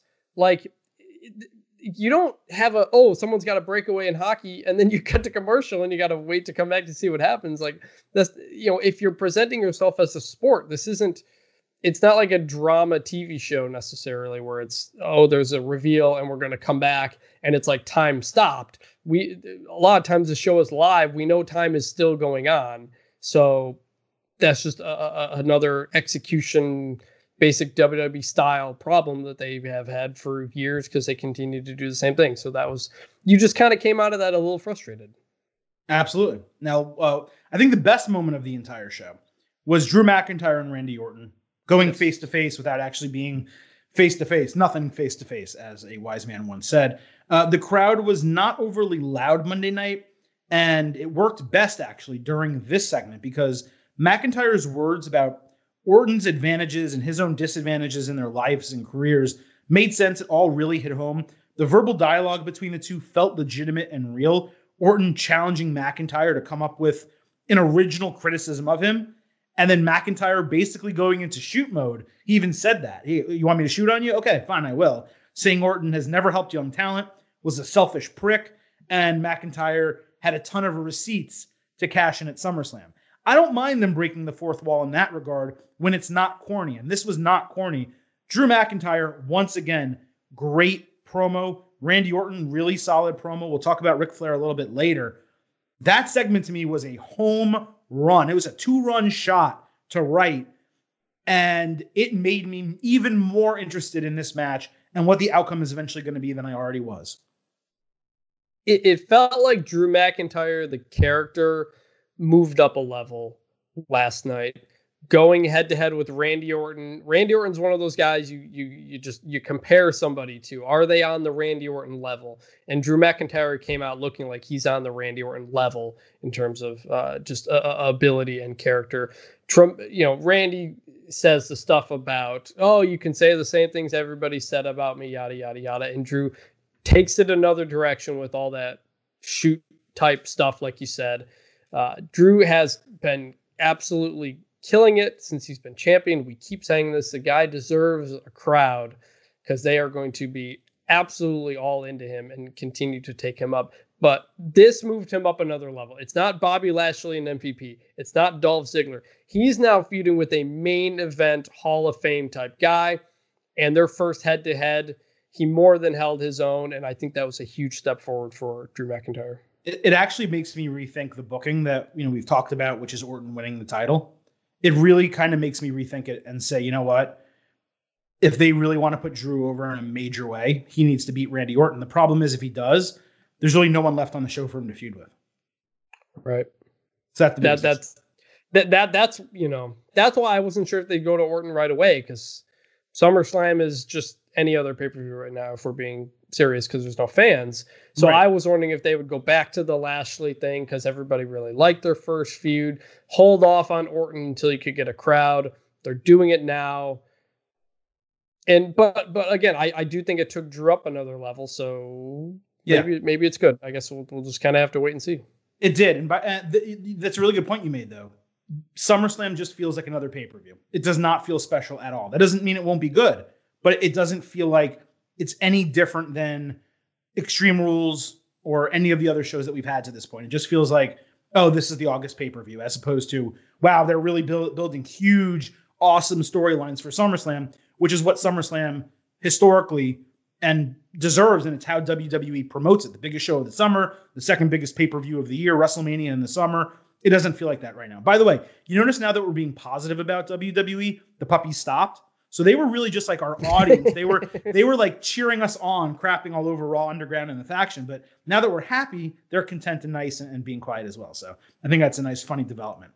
Yes, the little dogs. We saw Shayna Baszler challenge Sasha Banks. So Bayley and Banks are backstage setting up a video on the air, and what they said was fine to preview it. The rest of it was weird. Asuka just pops up on the video with a green background out of nowhere to interrupt the video. Like she was able to post-production cut a clip and insert it in their video. That was insanely strange. And then Shayna Baszler pops up out of nowhere and just basically says she's waiting in line when she's never waited in line because she immediately got pushed and had a match at WrestleMania, right? As soon as she debuted on the main roster. And then sucker punches Banks. It was an odd segment. The match after it was even more odd. Sasha Banks versus Shayna Baszler just ended. Why Baszler got to fight the champion impromptu was mind-boggling and lazy to me. They ended up having a really good battle, a lot of submission counters. And I was saying to myself, man, this is like the best Shayna Baszler match I've seen in a long time. Credit to Sasha Banks for literally being at the top of her game all time in her own career. But then just as the match is kind of moving along and like we're seeing it, it's pretty entertaining, Asuka runs down out of nowhere. In kayfabe, that makes sense. She's angry. And attacks Bayley. And then they ring the bell, even though Asuka didn't interfere with the competitors and did not force a disqualification or a no contest. 0.0. That is just awful booking. And it makes fans feel stupid for watching it. It is inexcusable. Who is booking these women's finishes? This comes a week after we get Asuka getting a count out because she just decides to leave the ring. We've got Bayley putting on the referee shirt, counting the pin. A few weeks prior, we had Asuka just leaving a distraction with Nia Jackson losing a match. Who is booking these women's finishes? Like, these make no sense. It only tells you that you wasted your time by getting by paying attention. And of all the bad finishes, this might be the worst one. This is worse than Bayley putting on the referee shirt and counting. Why is the referee ending the match because of outside fighting that doesn't involve anybody in the match? And this is not the first time this has happened, by the way. This is it's not consistent, but WWE's done this like in 2020 probably at least 2 other times Where there was one with Seth. There was a Seth match after that was different. The night. That was different, but it was he was involved in the tag match. He was a competitor in the match, and there's something where in rules we thought it was wrong, but in actual kayfabe rules, it ended up making sense. But I know what you're saying. It's unnecessary. There have been a lot of weird, nonsensical finishes. Yeah. That just again, it's the very basic fundamentals of booking and storytelling, and SmackDown has had its problems, but like they're giving you AJ Styles beats Matt Riddle and like we move forward. Like you can, I do not understand this at all. Just give us clean finishes. Like Sasha Banks just became champion, and you can't look. She's not going to. She's not going to submit Shayna Baszler, and probably she shouldn't have been fighting Shayna Baszler because she's so strong. You don't want Baszler to look weak. But Asuka running down and like throwing Bayley into the apron, and Baszler maybe being on the rope somehow and getting knocked backwards, and then Banks rolling her up for the 1, 2, 3, that ends the match. And it's plausible, right? Like you can have a finish like that where Banks beats Baszler but doesn't beat her. Doesn't beat her decisively. I wouldn't like that, but I would not like it a lot less than I hated this. Right. That's still a D finish, but this is an F-. This is as bad as a finish gets. Now, Asuka demanding a rematch at SummerSlam, that made complete storyline sense. That's plausible because she got screwed twice. Once where the match ended in a no contest, it should have been a disqualification, and another time where she was champion but lost her champion's advantage. So her wanting a rematch is plausible, but we already talked about the issues, right? We talked about it last week. Issue 1 is Sasha Banks loses the title back to Asuka, in which it's another situation where Banks holds the title for 27 days or less and has 0 title defenses. The other issue is they would have taken the title off Asuka and made her look weak unnecessarily when she could have been a strong champion with a longer title reign. So whatever, they're giving us the rematch. Plausible. Let's see what happens. Really, the only good outcome is Banks defending the title. And I don't think that that's going to happen. So we'll see. But I liked that Shayna Baszler in this situation, I'll let you talk in a second. I like that Shayna Baszler didn't demand to be in a triple threat match, didn't demand an immediate opportunity. She said, hey, Asuka, you deserve this chance, because Baszler's a face, don't forget. Asuka, you deserve this chance. When you get the title, I'm the first challenger for you. I'm going to take that title off you. Don't forget, these are the 2 longest reigning NXT women's champions of all time. So that naturally, that's a really good storyline. So I didn't have any issue with that, but I did. This was a mess. It was just a mess. Why is Shayna Baszler rooting for Asuka? Asuka just cost her a match. It was a non-title match. It was meaningless. Yeah, but she beats the women's champion. She has a case that she gets a title match, essentially. It was essentially a number 1 contender match if she wins, because that's how this always works in WWE. You pin the champ, you get a title shot. I know Shayna's a face. Why is she not furious at Asuka? I would have thought it would have made perfect sense for her to say it should be a triple threat. I was going to beat Sasha, whatever, and go from there. I was infuriated when I saw Shayna Baszler saying that was fine. I was like, what? She just, it's like I said, it's pretty simple. She just cost you the match and a possible title shot. So now you're going to root for her. And after Shayna was, for a large part, having her way with Sasha for a lot of that match, she should also want Sasha to win because she thinks Sasha might be easier to defeat than Asuka. Like, it just, none of it made sense. I thought it made Shayna look, I don't want to say dumb or weak, but just naive. I don't know. And not sure how I feel about face Shayna in general, but just did not like that at all. That's a fair counterpoint. I think the reason I liked it is because that's the typical trope. The WWE trope is that someone's in a match with a champion, it gets interrupted, you're expecting a singles match at a pay-per-view, it becomes a triple threat because the other person forces their way in there. And now look, there's a chance we now have this Asuka versus Bayley match next week. Who the hell knows? Baszler could get involved and maybe they do make it a triple threat. It's already taped, so it's already happened. We don't exactly know what they're going to do. But I liked it because it set up a future challenger, which is not something WWE does frequently. It told us, this is one storyline, and if Asuka wins the title, this is your next storyline. And it also didn't hotshot Shayna Baszler getting a title match at SummerSlam after she got hotshotted into a title match at WrestleMania that she lost. And she would have lost this one too. So that would have been twice in a row that she lost matches at major pay-per-views. A triple threat would have been easier to stomach. So because of all that, it was a little bit different and unique. Maybe I gave them a pass. But yes, you're right. It does make her look a little bit naive where she was in a match with the champion, didn't get to complete it, and she's okay waiting her turn. That's the opposite of what she just said in the prior segment where she said, I'm sick of waiting in line, even though she didn't wait in line. Now she's okay with waiting in line. Right. So it was contradictory. If she had said, I'm pissed at you, I want you to win because I don't want to kick your butt and take the title from you because of what you did tonight. Sure. I just face like friendly Shayna. It's just, I don't know if it's going to work considering her character is that she's a shoot fighter, who could beat anybody up and was toying with Sasha at times. I don't think it really just works with her character in general. Next up, the United States Championship, which opened Raw. I guess we do have a lot of Raw at the start here. We will be talking plenty of SmackDown coming up soon. Apollo Crews basically defended his title against MVP, who had his own version of the United States Championship and was calling himself the champion. I really enjoyed MVP's promo ahead of the match. And while the in-ring action between the two was really nothing notable, it was great to see Crews get the clean win with that toss powerbomb. I wish they gave it a name. Finishers need names. Stables need names, people. It's really not that hard. I also liked that he quickly escaped Bobby Lashley's attempted full Nelson. I thought that was going to result in Crews and Lashley now starting a feud with Lashley probably beating Crews for the title at SummerSlam, and I would have been totally fine with that. But in the moment, Crews looked really smart. And then after the match, he gave a completely reasonable explanation backstage for changing which actual physical belt he would now be carrying, saying that he was going to put the original United States Championship in his kid's room. MVP spent all this money on the new one. He admitted it looked good. And this is now the title I'm going to use. So to that point, Chris, I was pleased that we had the match. It was a clean finish. They gave us a good reasoning, good storyline explanation for using the new title. I'm happy so far, right? Yeah, obviously everybody wanted it to happen to Extreme Rules. Couldn't happen for whatever reason they didn't officially say. It was what it finally needed to be.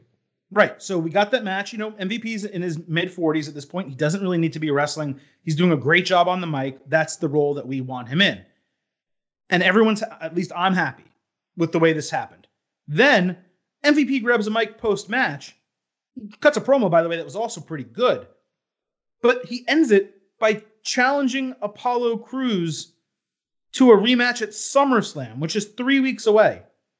Number one, this match settled the feud. MVP beat Crews and claimed to be United States champion.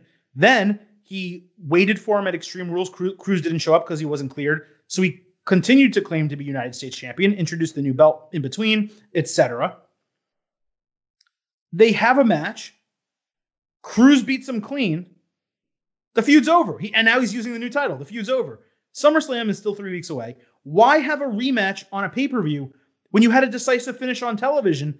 There's no one else who can challenge for the United States Championship right now. I don't need the match. I don't need 3 weeks more of build for the match. I just don't need it to continue. I have no idea why they did not just put Lashley in this position, have MVP say, look, hey, little old in the tooth here. I'm still a badass, whatever. You may have beaten me, but you are not getting over on the CEO of the Hurt Business, Bobby Lashley. Why the hell would you not just do that? Book the match for SummerSlam, change the title to a heel.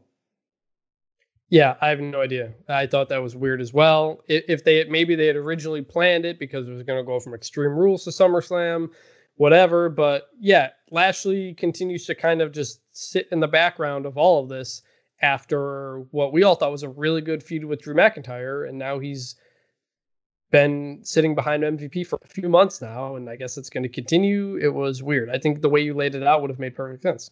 And by the way, it's so weird that they call Lashley the CEO of the Hurt Business. I get it because they're trying to say that he's the most prominent member.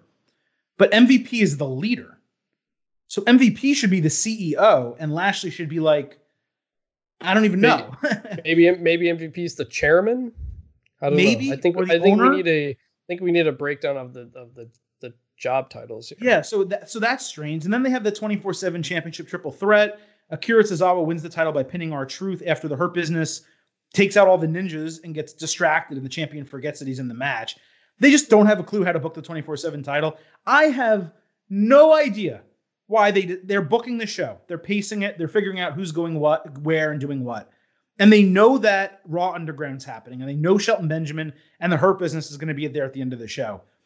And they already had MVP purchase a new United States championship. So why the hell would you not have Shelton go into Raw Underground as the 24/7 champion, say to MVP, hey, we're going to rebrand and rename this title, come out with the Raw Underground title, and have Shelton be the first champion because he's the last 24/7 champion, and have him, defend it against a ton of people for multiple weeks, and then have, some badasses start beating him.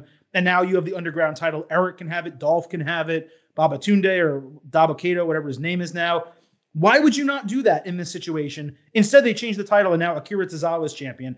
It continues to be a joke, and there's only two people, really, Akira Tozawa and R-Truth, who are involved in the feud, just like it was only R-Truth and Jake Maverick for a while, just like it was only R-Truth and whoever else previously.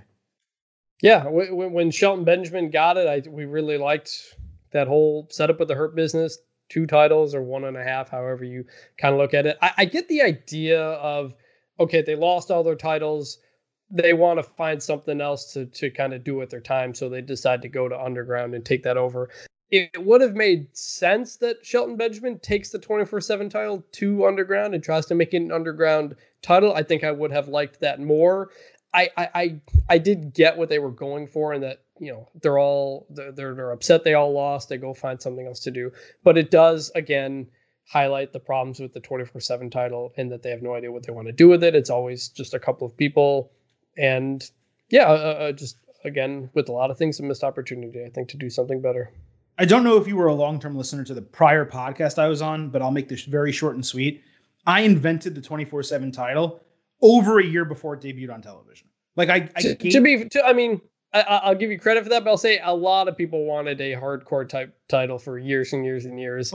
But yes. No, but I literally called it the 24/7 title. And I explained how WWE could actually book it. Like, they could do surprise segments on social media. They could alert people on their phones. Oh my God, R-Truth just got attacked. Here's a match that's happening. And the key to it, the whole thing, was that it needed to be real, that you needed to actually have matches or extended moments. It's a roll-up championship. And yeah, I know that they've scheduled in-ring matches a couple of weeks in a row, and they did that with the hardcore title too. Occasionally, in addition to it being won and lost backstage, they would actually have matches for it. But it's really much more fun when it's not in the ring. And it's way better when someone actually gets hit, or a couple moves happen to them, or they get trapped or hit, or, something goes down where it's chaotic in a way. Having a match in the ring and the Ninjas back, which they haven't even paid off the Ninjas, nor does it make any sense. And they've taken the only thing that was interesting, they took away, and now he's the bodyguard for Raw Underground. It's such a disappointment to see something that I thought had huge potential for WWE, legitimately. And for it to be this bad, it really hurts me every single time I see it. Okay. Yeah. Well, real quick. There's that indie internet wrestling belt. I don't remember what it's called, the ultra heavyweight or something, but a cat has won it. They've done all sorts of crazy things. I think a chair or a ladder won at one time. Right. Pro wrestling writers have won it. Joey Ryan was involved in a bunch of different ways.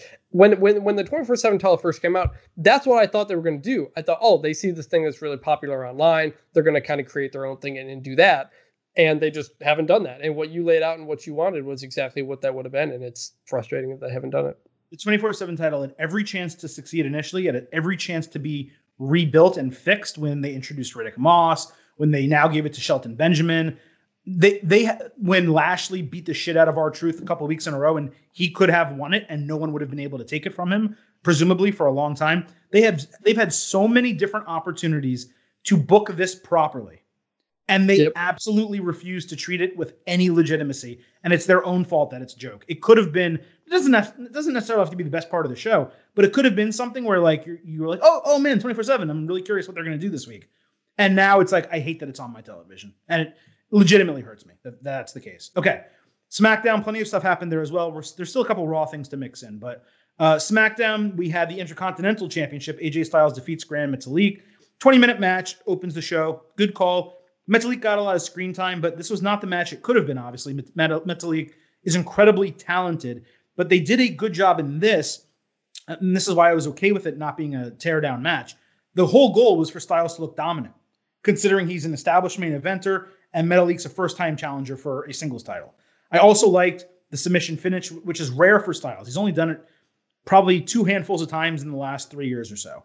Didn't necessarily need to prevent Metalik from eating a pin, but they worked the knee all match, so it was storytelling. They paid it off with a clean, decisive finish, and AJ Styles looked strong coming out of it. So I thought this ended up being a really nice piece of booking. Yep, exactly what it needed to be. Fun match, did what it was supposed to do, and that's exactly what we got a lot of on SmackDown. We did, yes. Baron Corbin beats Drew Gulak. It was nothing of a match. I liked the fake-out distraction finish and the post-match attack by Matt Riddle. A lot of people were saying that Riddle was looking like a heel attacking someone post-match. No, this is a guy who's been tormenting him, has a ransom out on his head. I'm totally fine with Matt Riddle taking advantage of someone at the finish of a match. But I was pretty floored and surprised where you have Riddle attacking Corbin, and then they basically turned Chad Gable heel as he's now going after the King's ransom. He grabs Riddle around the waist, hits that beautiful German release suplex on him. I mean, we know Gable's awesome. We talk about it all the time, but I was just kind of surprised to see it here. And you saw the backstage segment with Gable.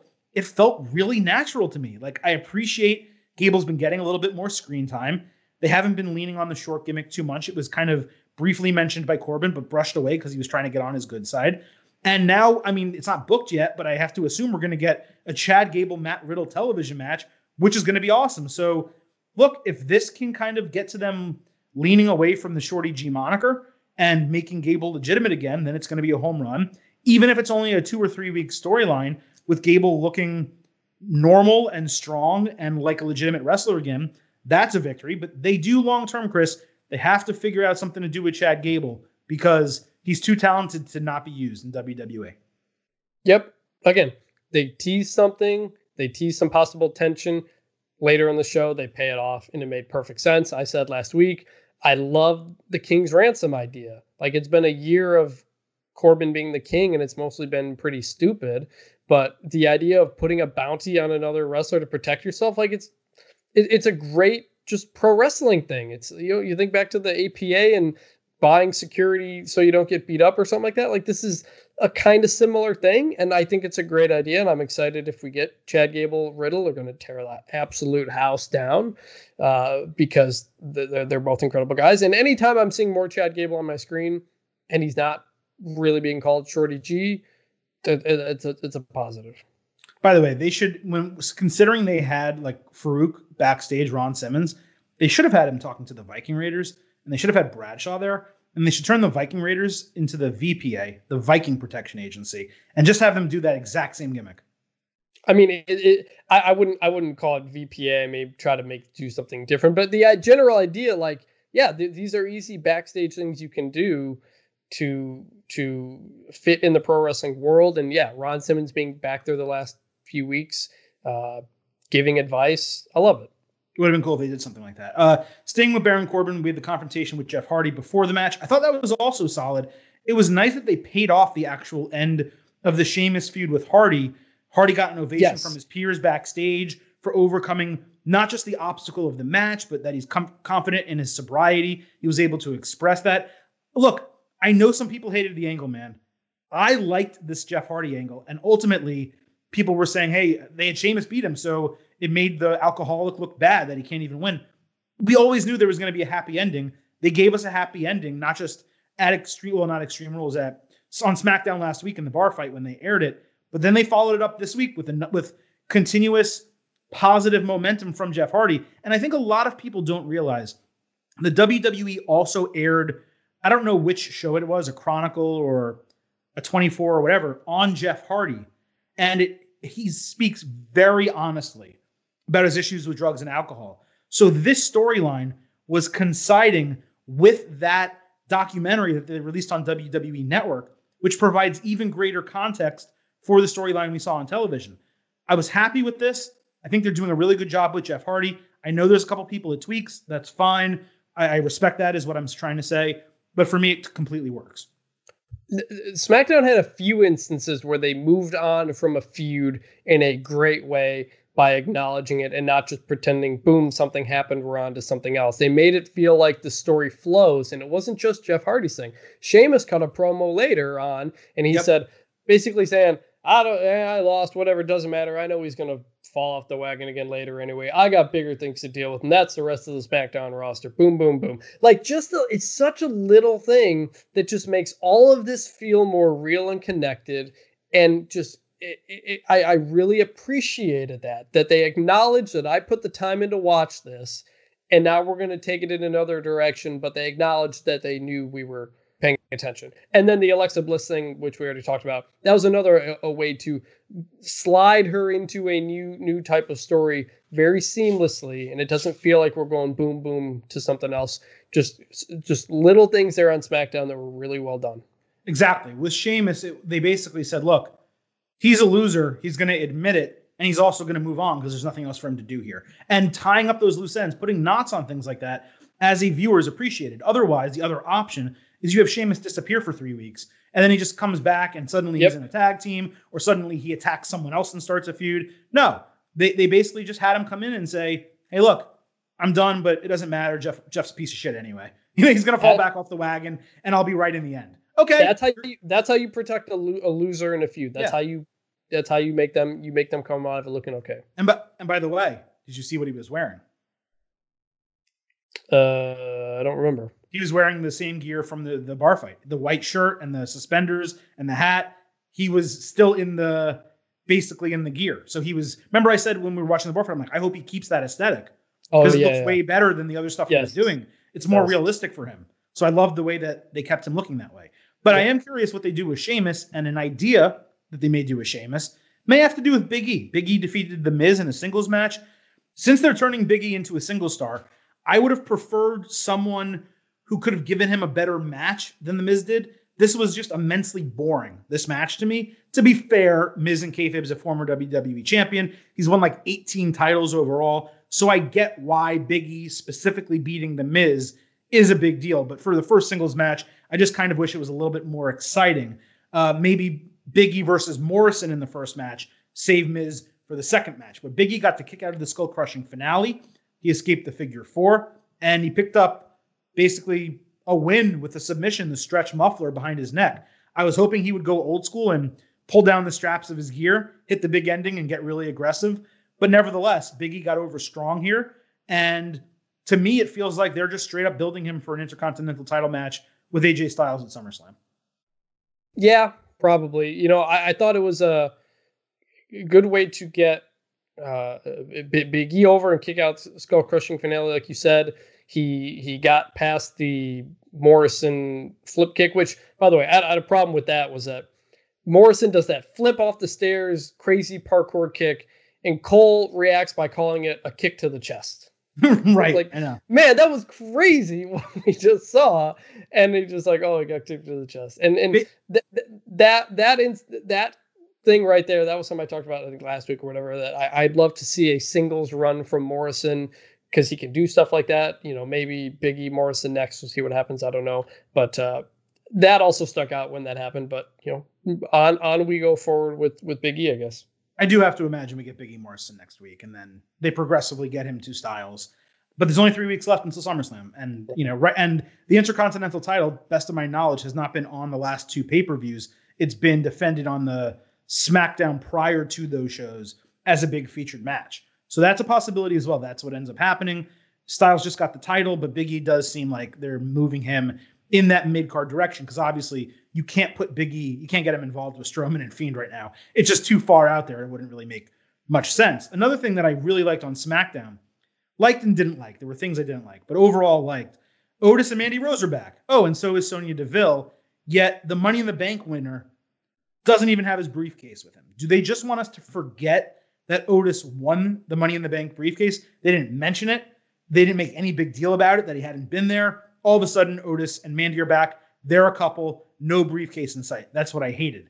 What I loved was Sonya Deville's attack on Mandy Rose, making her basically ugly by busting her up. Obviously, it'd be very difficult to make, Mandy ugly just with some lipstick. That's the most action I've had all year. But besides that, busting up her face, cutting her hair, also really liked that there was a natural transition into a tag team feud with Heavy Machinery, Miz and Morrison. Now that I'm talking about Big E possibly facing Morrison, that's probably not going to happen. We're probably going to see this Heavy Machinery match. with Miz and Morrison. That's surely coming up next week. I have to imagine, though, Chris, this might lead to like a hair versus hair match between the women at SummerSlam. And I don't hate that if that's the booking.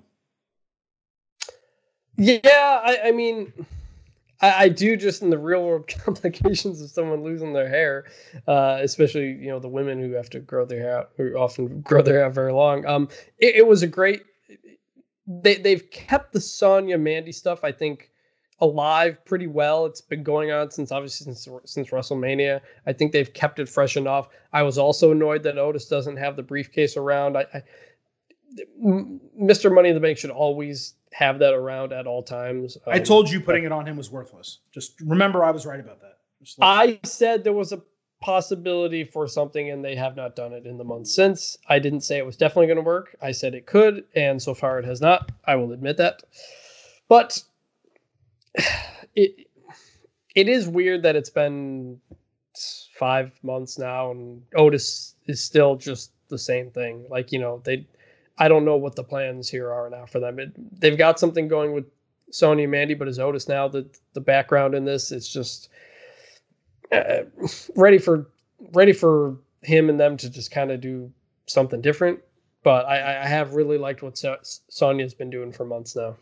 Yeah, she is a burgeoning star. She will be the next probably woman to break out in WWE as a legitimate main eventer, and I'm excited to see that. They keep putting the eggs in her basket to give her that opportunity. She was a home run. Entire segment was a home run for Sonya Deville. No question.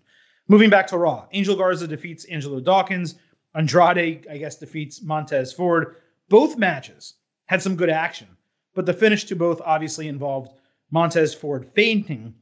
Yet he was, as I mentioned earlier, despite fainting and being down on the ground for a couple minutes, somehow cleared to participate in the following match, his scheduled match. In kayfabe, absolutely horrible kayfabe storytelling and writing. Giving a wrestler random medical problems has not historically been of any value. But obviously later in the show, they paid it off a little bit with Bianca Belair coming out of the trainer's room and kind of suggesting that her husband had been poisoned. Look, I love Bianca Belair. Her taking off her earrings and going to fight Zelina, pretty awesome. Like, Belair is just tip top for me in terms of women that have potential in WWE.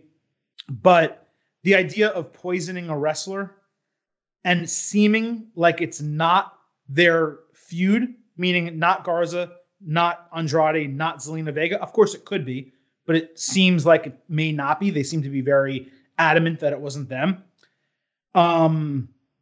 Yeah, that's not good. People randomly poisoning people on TV. I'm just not really going to get behind that. So I know they wanted to reveal it a little bit later, but I had a problem with someone fainting twice, and not getting a resolution on that for a while, given we're in a pandemic and, just again, right. The real world stuff, it's hard to ignore. Didn't like that. Really didn't like Montez Ford is fainted in the middle of the ring and they're checking on him and the camera's on him. And then they just kind of fade into Buddy Murphy watching Seth Rollins highlights on his phone. Again, if this was a sport, we're not cutting to some other thing going on. We want to staying with the action. You're staying with it. It was just like, oh, so is this not serious or is this serious? Because it wasn't serious enough that we're going to sit here and keep talking about it. So apparently it's not that big of a deal. And then I think they went to commercial after that and then finally came back to give us an update. Just the execution of like how things actually happen in the real world that whole thing was frustrating. He got cleared to wrestle, apparently, like you said. Yeah, it's just poison makes you faint. I don't even know how poison works, I guess. I don't know. It was just an absolute mess. All they really had to, again, the poison stuff sucks, so I don't like the angle at all, but all they had to do was say, the trainers are going to tend to Montez Ford. We're going to let them do that in privacy. We'll be right back after this. Go to commercial, come back. They're at the trainer's room, blah, blah, blah. They cut to that, to Rollins and Murphy looking at the video. Or even they come back and it's Rollins and Murphy. Then they go to the training room. They could have done it in so many other ways. The pacing, booking, and storytelling of Raw was shit. Okay? It just is. And it's been specifically over the last 3 to 4 weeks. Really, I guess the last 4 weeks. It's just going downhill. I didn't hate this part so much, the KO show with Ruby Riott and Liv Morgan. A couple things I actually liked here, to my own surprise. First, Riott showed some decent acting chops. Mm-hmm. I was a little bit surprised how well she delivered everything that she did. Second, the storyline was plausible and allowed for a legitimate reunion of the Riott Squad that made sense, where otherwise it would have just been an eye roll. She helps her once, and Liv Morgan forgets everything and is okay. It actually sounded like two friends who had issues. One felt overlooked. The other one, who's now trying to be a face, legitimately apologizes to her, makes amends. I know you're not going to forgive me right away, but hopefully I'll earn your trust long term. The Iconics came out. They were a bit rough with the slaps to Kevin Owens. That was kind of funny. And the challenge... Actually, Peyton Royce was laughing after one of them and had to like... They both were laughing, yeah. So the Iconics, I meant the promo part was rough, but the slaps to Owens were kind of cool. Owens kind of being like, hey, I can't do anything. You guys want to take care of this for me? That part of it, and I'll pause here before we talk about more, but that part of it worked for me. And I was kind of like, you know what? This is like some pretty good storytelling that they were able to write this feud. And by the way, it wasn't just one night. It's been multiple weeks where Ruby Riott's been first was there with Liv. Liv shunned her. Then Liv wasn't around and Ruby was doing things without her. Kept saying, I miss Liv. I really want to talk to her. She's not answering my calls. All of a sudden she shows up and we have resolution. So this was a month-long storyline, not very complicated, but they gave it to us in a nice tight package. And I have to give them credit for that. Yep. And you know, we've criticized the talk show stuff for a few weeks, but this is an example of how you do it properly. It's not you just do an interview and it's just a different way for somebody to cut a promo. No, you brought two people in to have them talk. Kevin Owens was a great host. He talks like a normal person when he does these things. He referenced Sarah Logan, you know, going back to the idea of Taz insulting her intelligence. We're not going to pretend that, you know, that another person of a faction didn't exist. They reference Sarah Logan. He says she's doing something else with her life because I believe she's pregnant now. Pregnant and retired, I believe, from wrestling. Yeah. So it was just it felt, they made it feel real, and that added everybody involved made that feel a bit real, and it was just great execution all around. Agreed. Now there is a tinge of disappointment in me that Liv Morgan's back with Ruby Riott when it looked like there were so many different opportunities to have her out on her own as a singles performer, but she's really young. So she has a long career in wrestling, long career in WWE if she wants it. And she's not green, but she's on the greener side of, you know, where Ruby Riott's a veteran, Liv Morgan's a little bit greener. So them working together, I think long-term will do well for her. And my concerns, I think, will be calmed because I just kind of feel like they're going to be the tag team to take the titles ultimately off of Sasha Banks and Bayley. There's a number of teams that seem to be developing or in the works or, you know, given some opportunities. Lana and Natalya, they shared a couple weeks. We haven't seen them in a while. Lana, obviously, I believe either had coronavirus or was at danger of it because I think her parents did and maybe even Rusev did. I'm not exactly sure there, but so she hasn't been back in a while. No matter what, this is a tag team they're clearly building, trying to make legitimate. And if they get another win, let's say probably over the Iconics, suddenly they're a team that can challenge Sasha Banks and Bayley. And if they become women's tag team champions, in the end, that's a positive in the right direction for Liv Morgan. Yep. And this is the most story the Riott Squad has ever gotten. You know, back when they were a team, they were just kind of an idea of a team. There was not really much to them. So it's been good. I also loved the backstage segment. With Ric Flair and Kevin Owens. Ooh, Flair telling Owens he's being too much of a guidance counselor, too much of a good guy, not looking out for number one. Owens saying that he's atoning for his past sins and making up for friendships he's lost along the way. And then setting up a match very calmly for next week with Randy Orton. I thought it's really good short-term storytelling. It should give us a great match next week. I've said it multiple times. If you're going to use Ric Flair, given everything that's going on, he wants to be used. So fine. You know, he's earned the right to say that I'm being tested. I feel confident in it. I want to be there. His wife, by the way, I believe had coronavirus. And so he was quarantined for a couple of weeks and that's why he wasn't on TV. But I've said it a couple times on this show over the last few months. Ric Flair to me looks like he has turned a health corner in a major way. He is so much more coherent and intelligent in his promos than he was for many years. And he has been able to really, with Randy Orton previously and now with Kevin Owens, help tell and develop storylines. And I find immense value in him being there. That conversation with Kevin Owens, first of all, it probably popped Kevin Owens personally.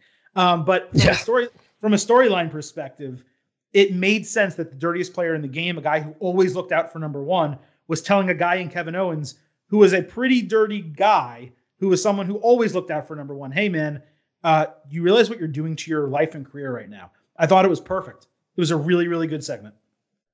Rick continues to absolutely kill it with these promos. And this is what makes this is what made Ric Flair so good. It's not, oh, he's just out there wooing and to the crowd and doing that stuff. No, he's the dirtiest player in the game. There is a strategy to what he does. He is clearly executing that. He is playing it. He is speaking incredibly sharp and with clear secret meanings behind things. This is the best Ric Flair we've had in a long, long time in this type of role. And I'm loving it. And I just really, really hope that he continues to stay healthy. It's the best Ric Flair has been on television since he was with Charlotte. Yeah, at least. That's what I would say, at least. And I mean, he was pretty decent in that Evolution segment with Triple H and Orton and Batista. But at Raw, at SmackDown 1000, I guess that was, he was decent there. But I'm saying for an extended period of time, this is the best Flair we've seen since he was with Charlotte. And they were both heels and he was helping her out. This is the best version of Ric Flair that we've seen. A couple more things before we get out of here. Naomi defeated Lacey Evans. It looks like they're doing a momentum story with Naomi. She got her ass kicked most of the match. They combined to botch a sliding what looked like Canadian Destroyer, which we're now saying, or she was saying, is a blockbuster. And then she weakly won with a backslide. The show was taped. They left the botch in. I don't get it. No one looked good here. 0.0. And they keep mentioning the karaoke thing. Like, just pretend it didn't happen. Let's move forward. They keep bringing it up. It is what it is. Block at 0. Nia Jax got suspended indefinitely. I was shocked that I didn't hate this. I found Nia's promo work to be acceptable as opposed to terrible, which is what it normally is. I was glad they ultimately didn't have an intergender match. It seemed like they were going in that direction. That guy, Pat Buck, is an independent wrestler who signed with WWE as a producer, so he would have been capable of doing it. But the way she attacked him, first by trapping his arms with the jacket, made it plausible that he would not be able to fight back.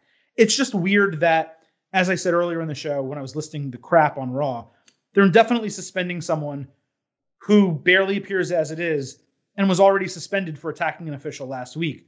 Shayna kind of did the same thing. Nothing happened to her. Nia is now suspended. Shayna is potentially going to be in a title feud in a month or two. This didn't get any heat on Nia Jax. Every single thing she does in the ring, basically to me, doesn't work. Again, this was decent, but look, I'm not saying that she should maybe not be in WWE, but she needs a lot more work if they're going to start putting her on TV consistently again. I mean, you said it at the beginning of the show in that she's been suspended and before, and none of it really makes sense. I thought the execution from her part was pretty good. I'm still a little confused who this guy is. I just was kind of dumbfounded by the whole thing, and it gave me a sense that they don't really know what they're doing right now. For sure. No, I agree. They don't know what they're doing with her. And honestly, long term, I don't see a situation where she gets back to a role of prominence, which they clearly want her to be in, and is accepted by fans in that role. It's going to take a lot of work for them to do that with her. No question about it. As far as what's next in the world of professional wrestling, NXT and AEW Dynamite, both on Wednesday night, both with large announced cards, no special events or anything like that, but both really built up shows. You guys know from the Thursday show, I've criticized NXT all the time for not announcing their cards in advance. The Wednesday night audience wants to be given reasons to tune in, and I feel like they have done that this Wednesday. Imperium against Undisputed Era for the tag team title should be a great match. Rhea Ripley versus Dakota Kai at number one contendership for the women's title. Again, should be a great match. Fully expect Dakota Kai to win, and also Imperium, by the way, earlier. North American Championship qualifying match. Damian Priest Oney Lorcan and Ridge Holland. This to me is the least exciting of, I believe we've had 2 so far. So of the 3 that we've seen to this point, Ridge Holland is basically making his debut really as this character, getting a big opportunity. Oney Lorcan's lost 2 matches in a row. Damian Priest has won recently, but hasn't been pushed overly hard. I have a feeling we're going to get Ridge Holland winning this somehow, when really it probably should be Damian Priest in the match. And then Keith Lee, your NXT champion, against Cameron Grimes. I believe in a non-title match that Keith Lee should probably dominate and continue the Karrion Kross feud. So it's a strong card in terms of things were announced. Not overly excited for everyone who has been announced. There's a lot of people in NXT that have been used in recent weeks, Finn Balor, Johnny Gargano, that are not used in this circumstance. So I do find it interesting that they're building up a pretty big show, but there's not a lot of huge names on that show. AEW is going in the opposite direction. Not a lot of big matches for the show, but they do have a lot of big names involved in the matches and in the advertising for the show. Santana and Ortiz. By the way, Chris, I'm going to run these down at the end as we normally do. You let me know what interests you. Santana and Ortiz are fighting best friends. Should be a very good tag team match. Cody and Matt Cardona, the former Zack Ryder, facing 2 members of the Dark Order. The Elite and FTR facing 6 other members of the Dark Order in a 12-man tag team match.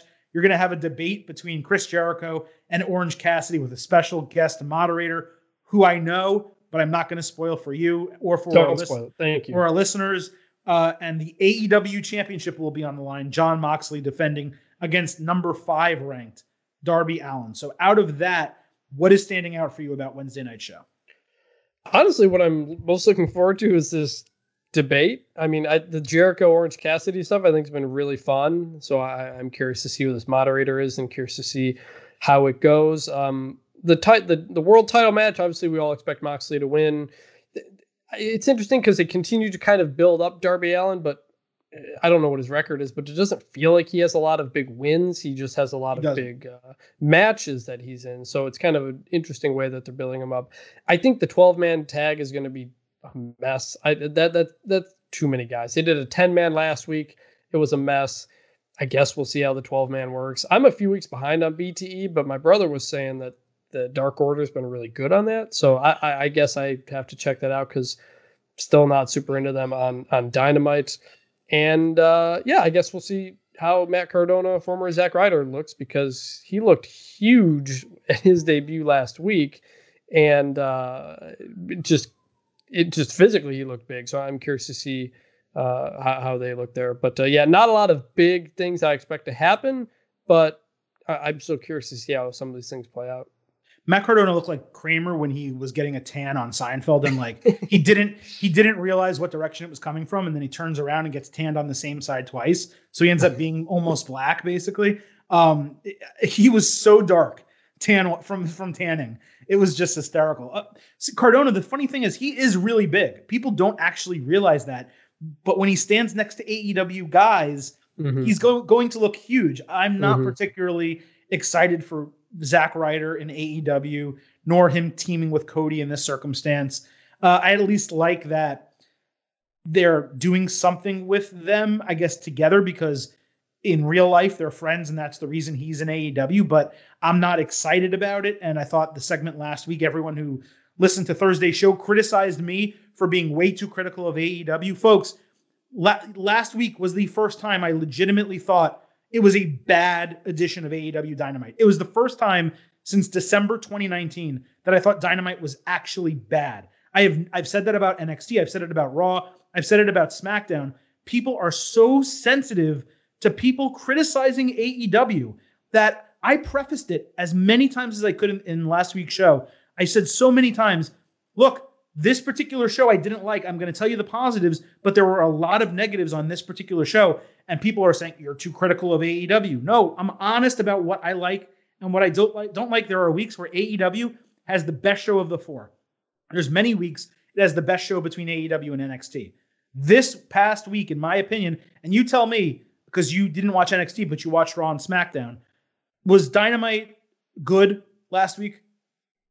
I thought it was fine. I mean, there were some weird things that happened, but I have yet to come out of a Dynamite show and I feel like it was bad or was a waste of time. It still feels new and fresh to me. It's got a setup with the acoustics, with the commentators and the way it works, that it feels like it's a flowing show. It feels kind of like a sports event. Sometimes Raw is good, sometimes Raw is bad. I think AEW there's been some great ones and there's been some ones, but even the ones I thought have been pretty good. So I didn't hate on it like you did. I thought it was probably one of the lower ones. Yeah, though. I just thought they made so many booking errors and mistakes, and there was lacking continuity, and just it just really hit me wrong last week. But I mean, and now I'm back. It's a fresh week. I'm excited for the debate segment. I'm excited for Santana and Ortiz in a real tag team match where they're going to get featured is good. Same with you. I like the 6-man tag they did 3 weeks ago. The 8-man tag they did 2 weeks ago. But the 10-man tag last week was a slop fest. This one, from the elite side, has a lot better competitors. Obviously, FTR is there as well. But 12 men, I can't imagine it working out. I'm sure it will be booked better because the people involved will ensure that it's booked better. But I don't have high hopes for it. And Jon Moxley, Darby Allin, the main event, is going to be awesome. But from a storyline perspective, it makes no sense whatsoever that Darby Allin got the opportunity. So I think AEW is clearly going to win the main event on Wednesday night. At the debate segment, they're probably going to win as well. But as far as that rest of that show goes, I can see NXT making some gains just as they did last week. It's going to be interesting to see what transpires between NXT and AEW. We will talk about that on Thursday's edition of this podcast.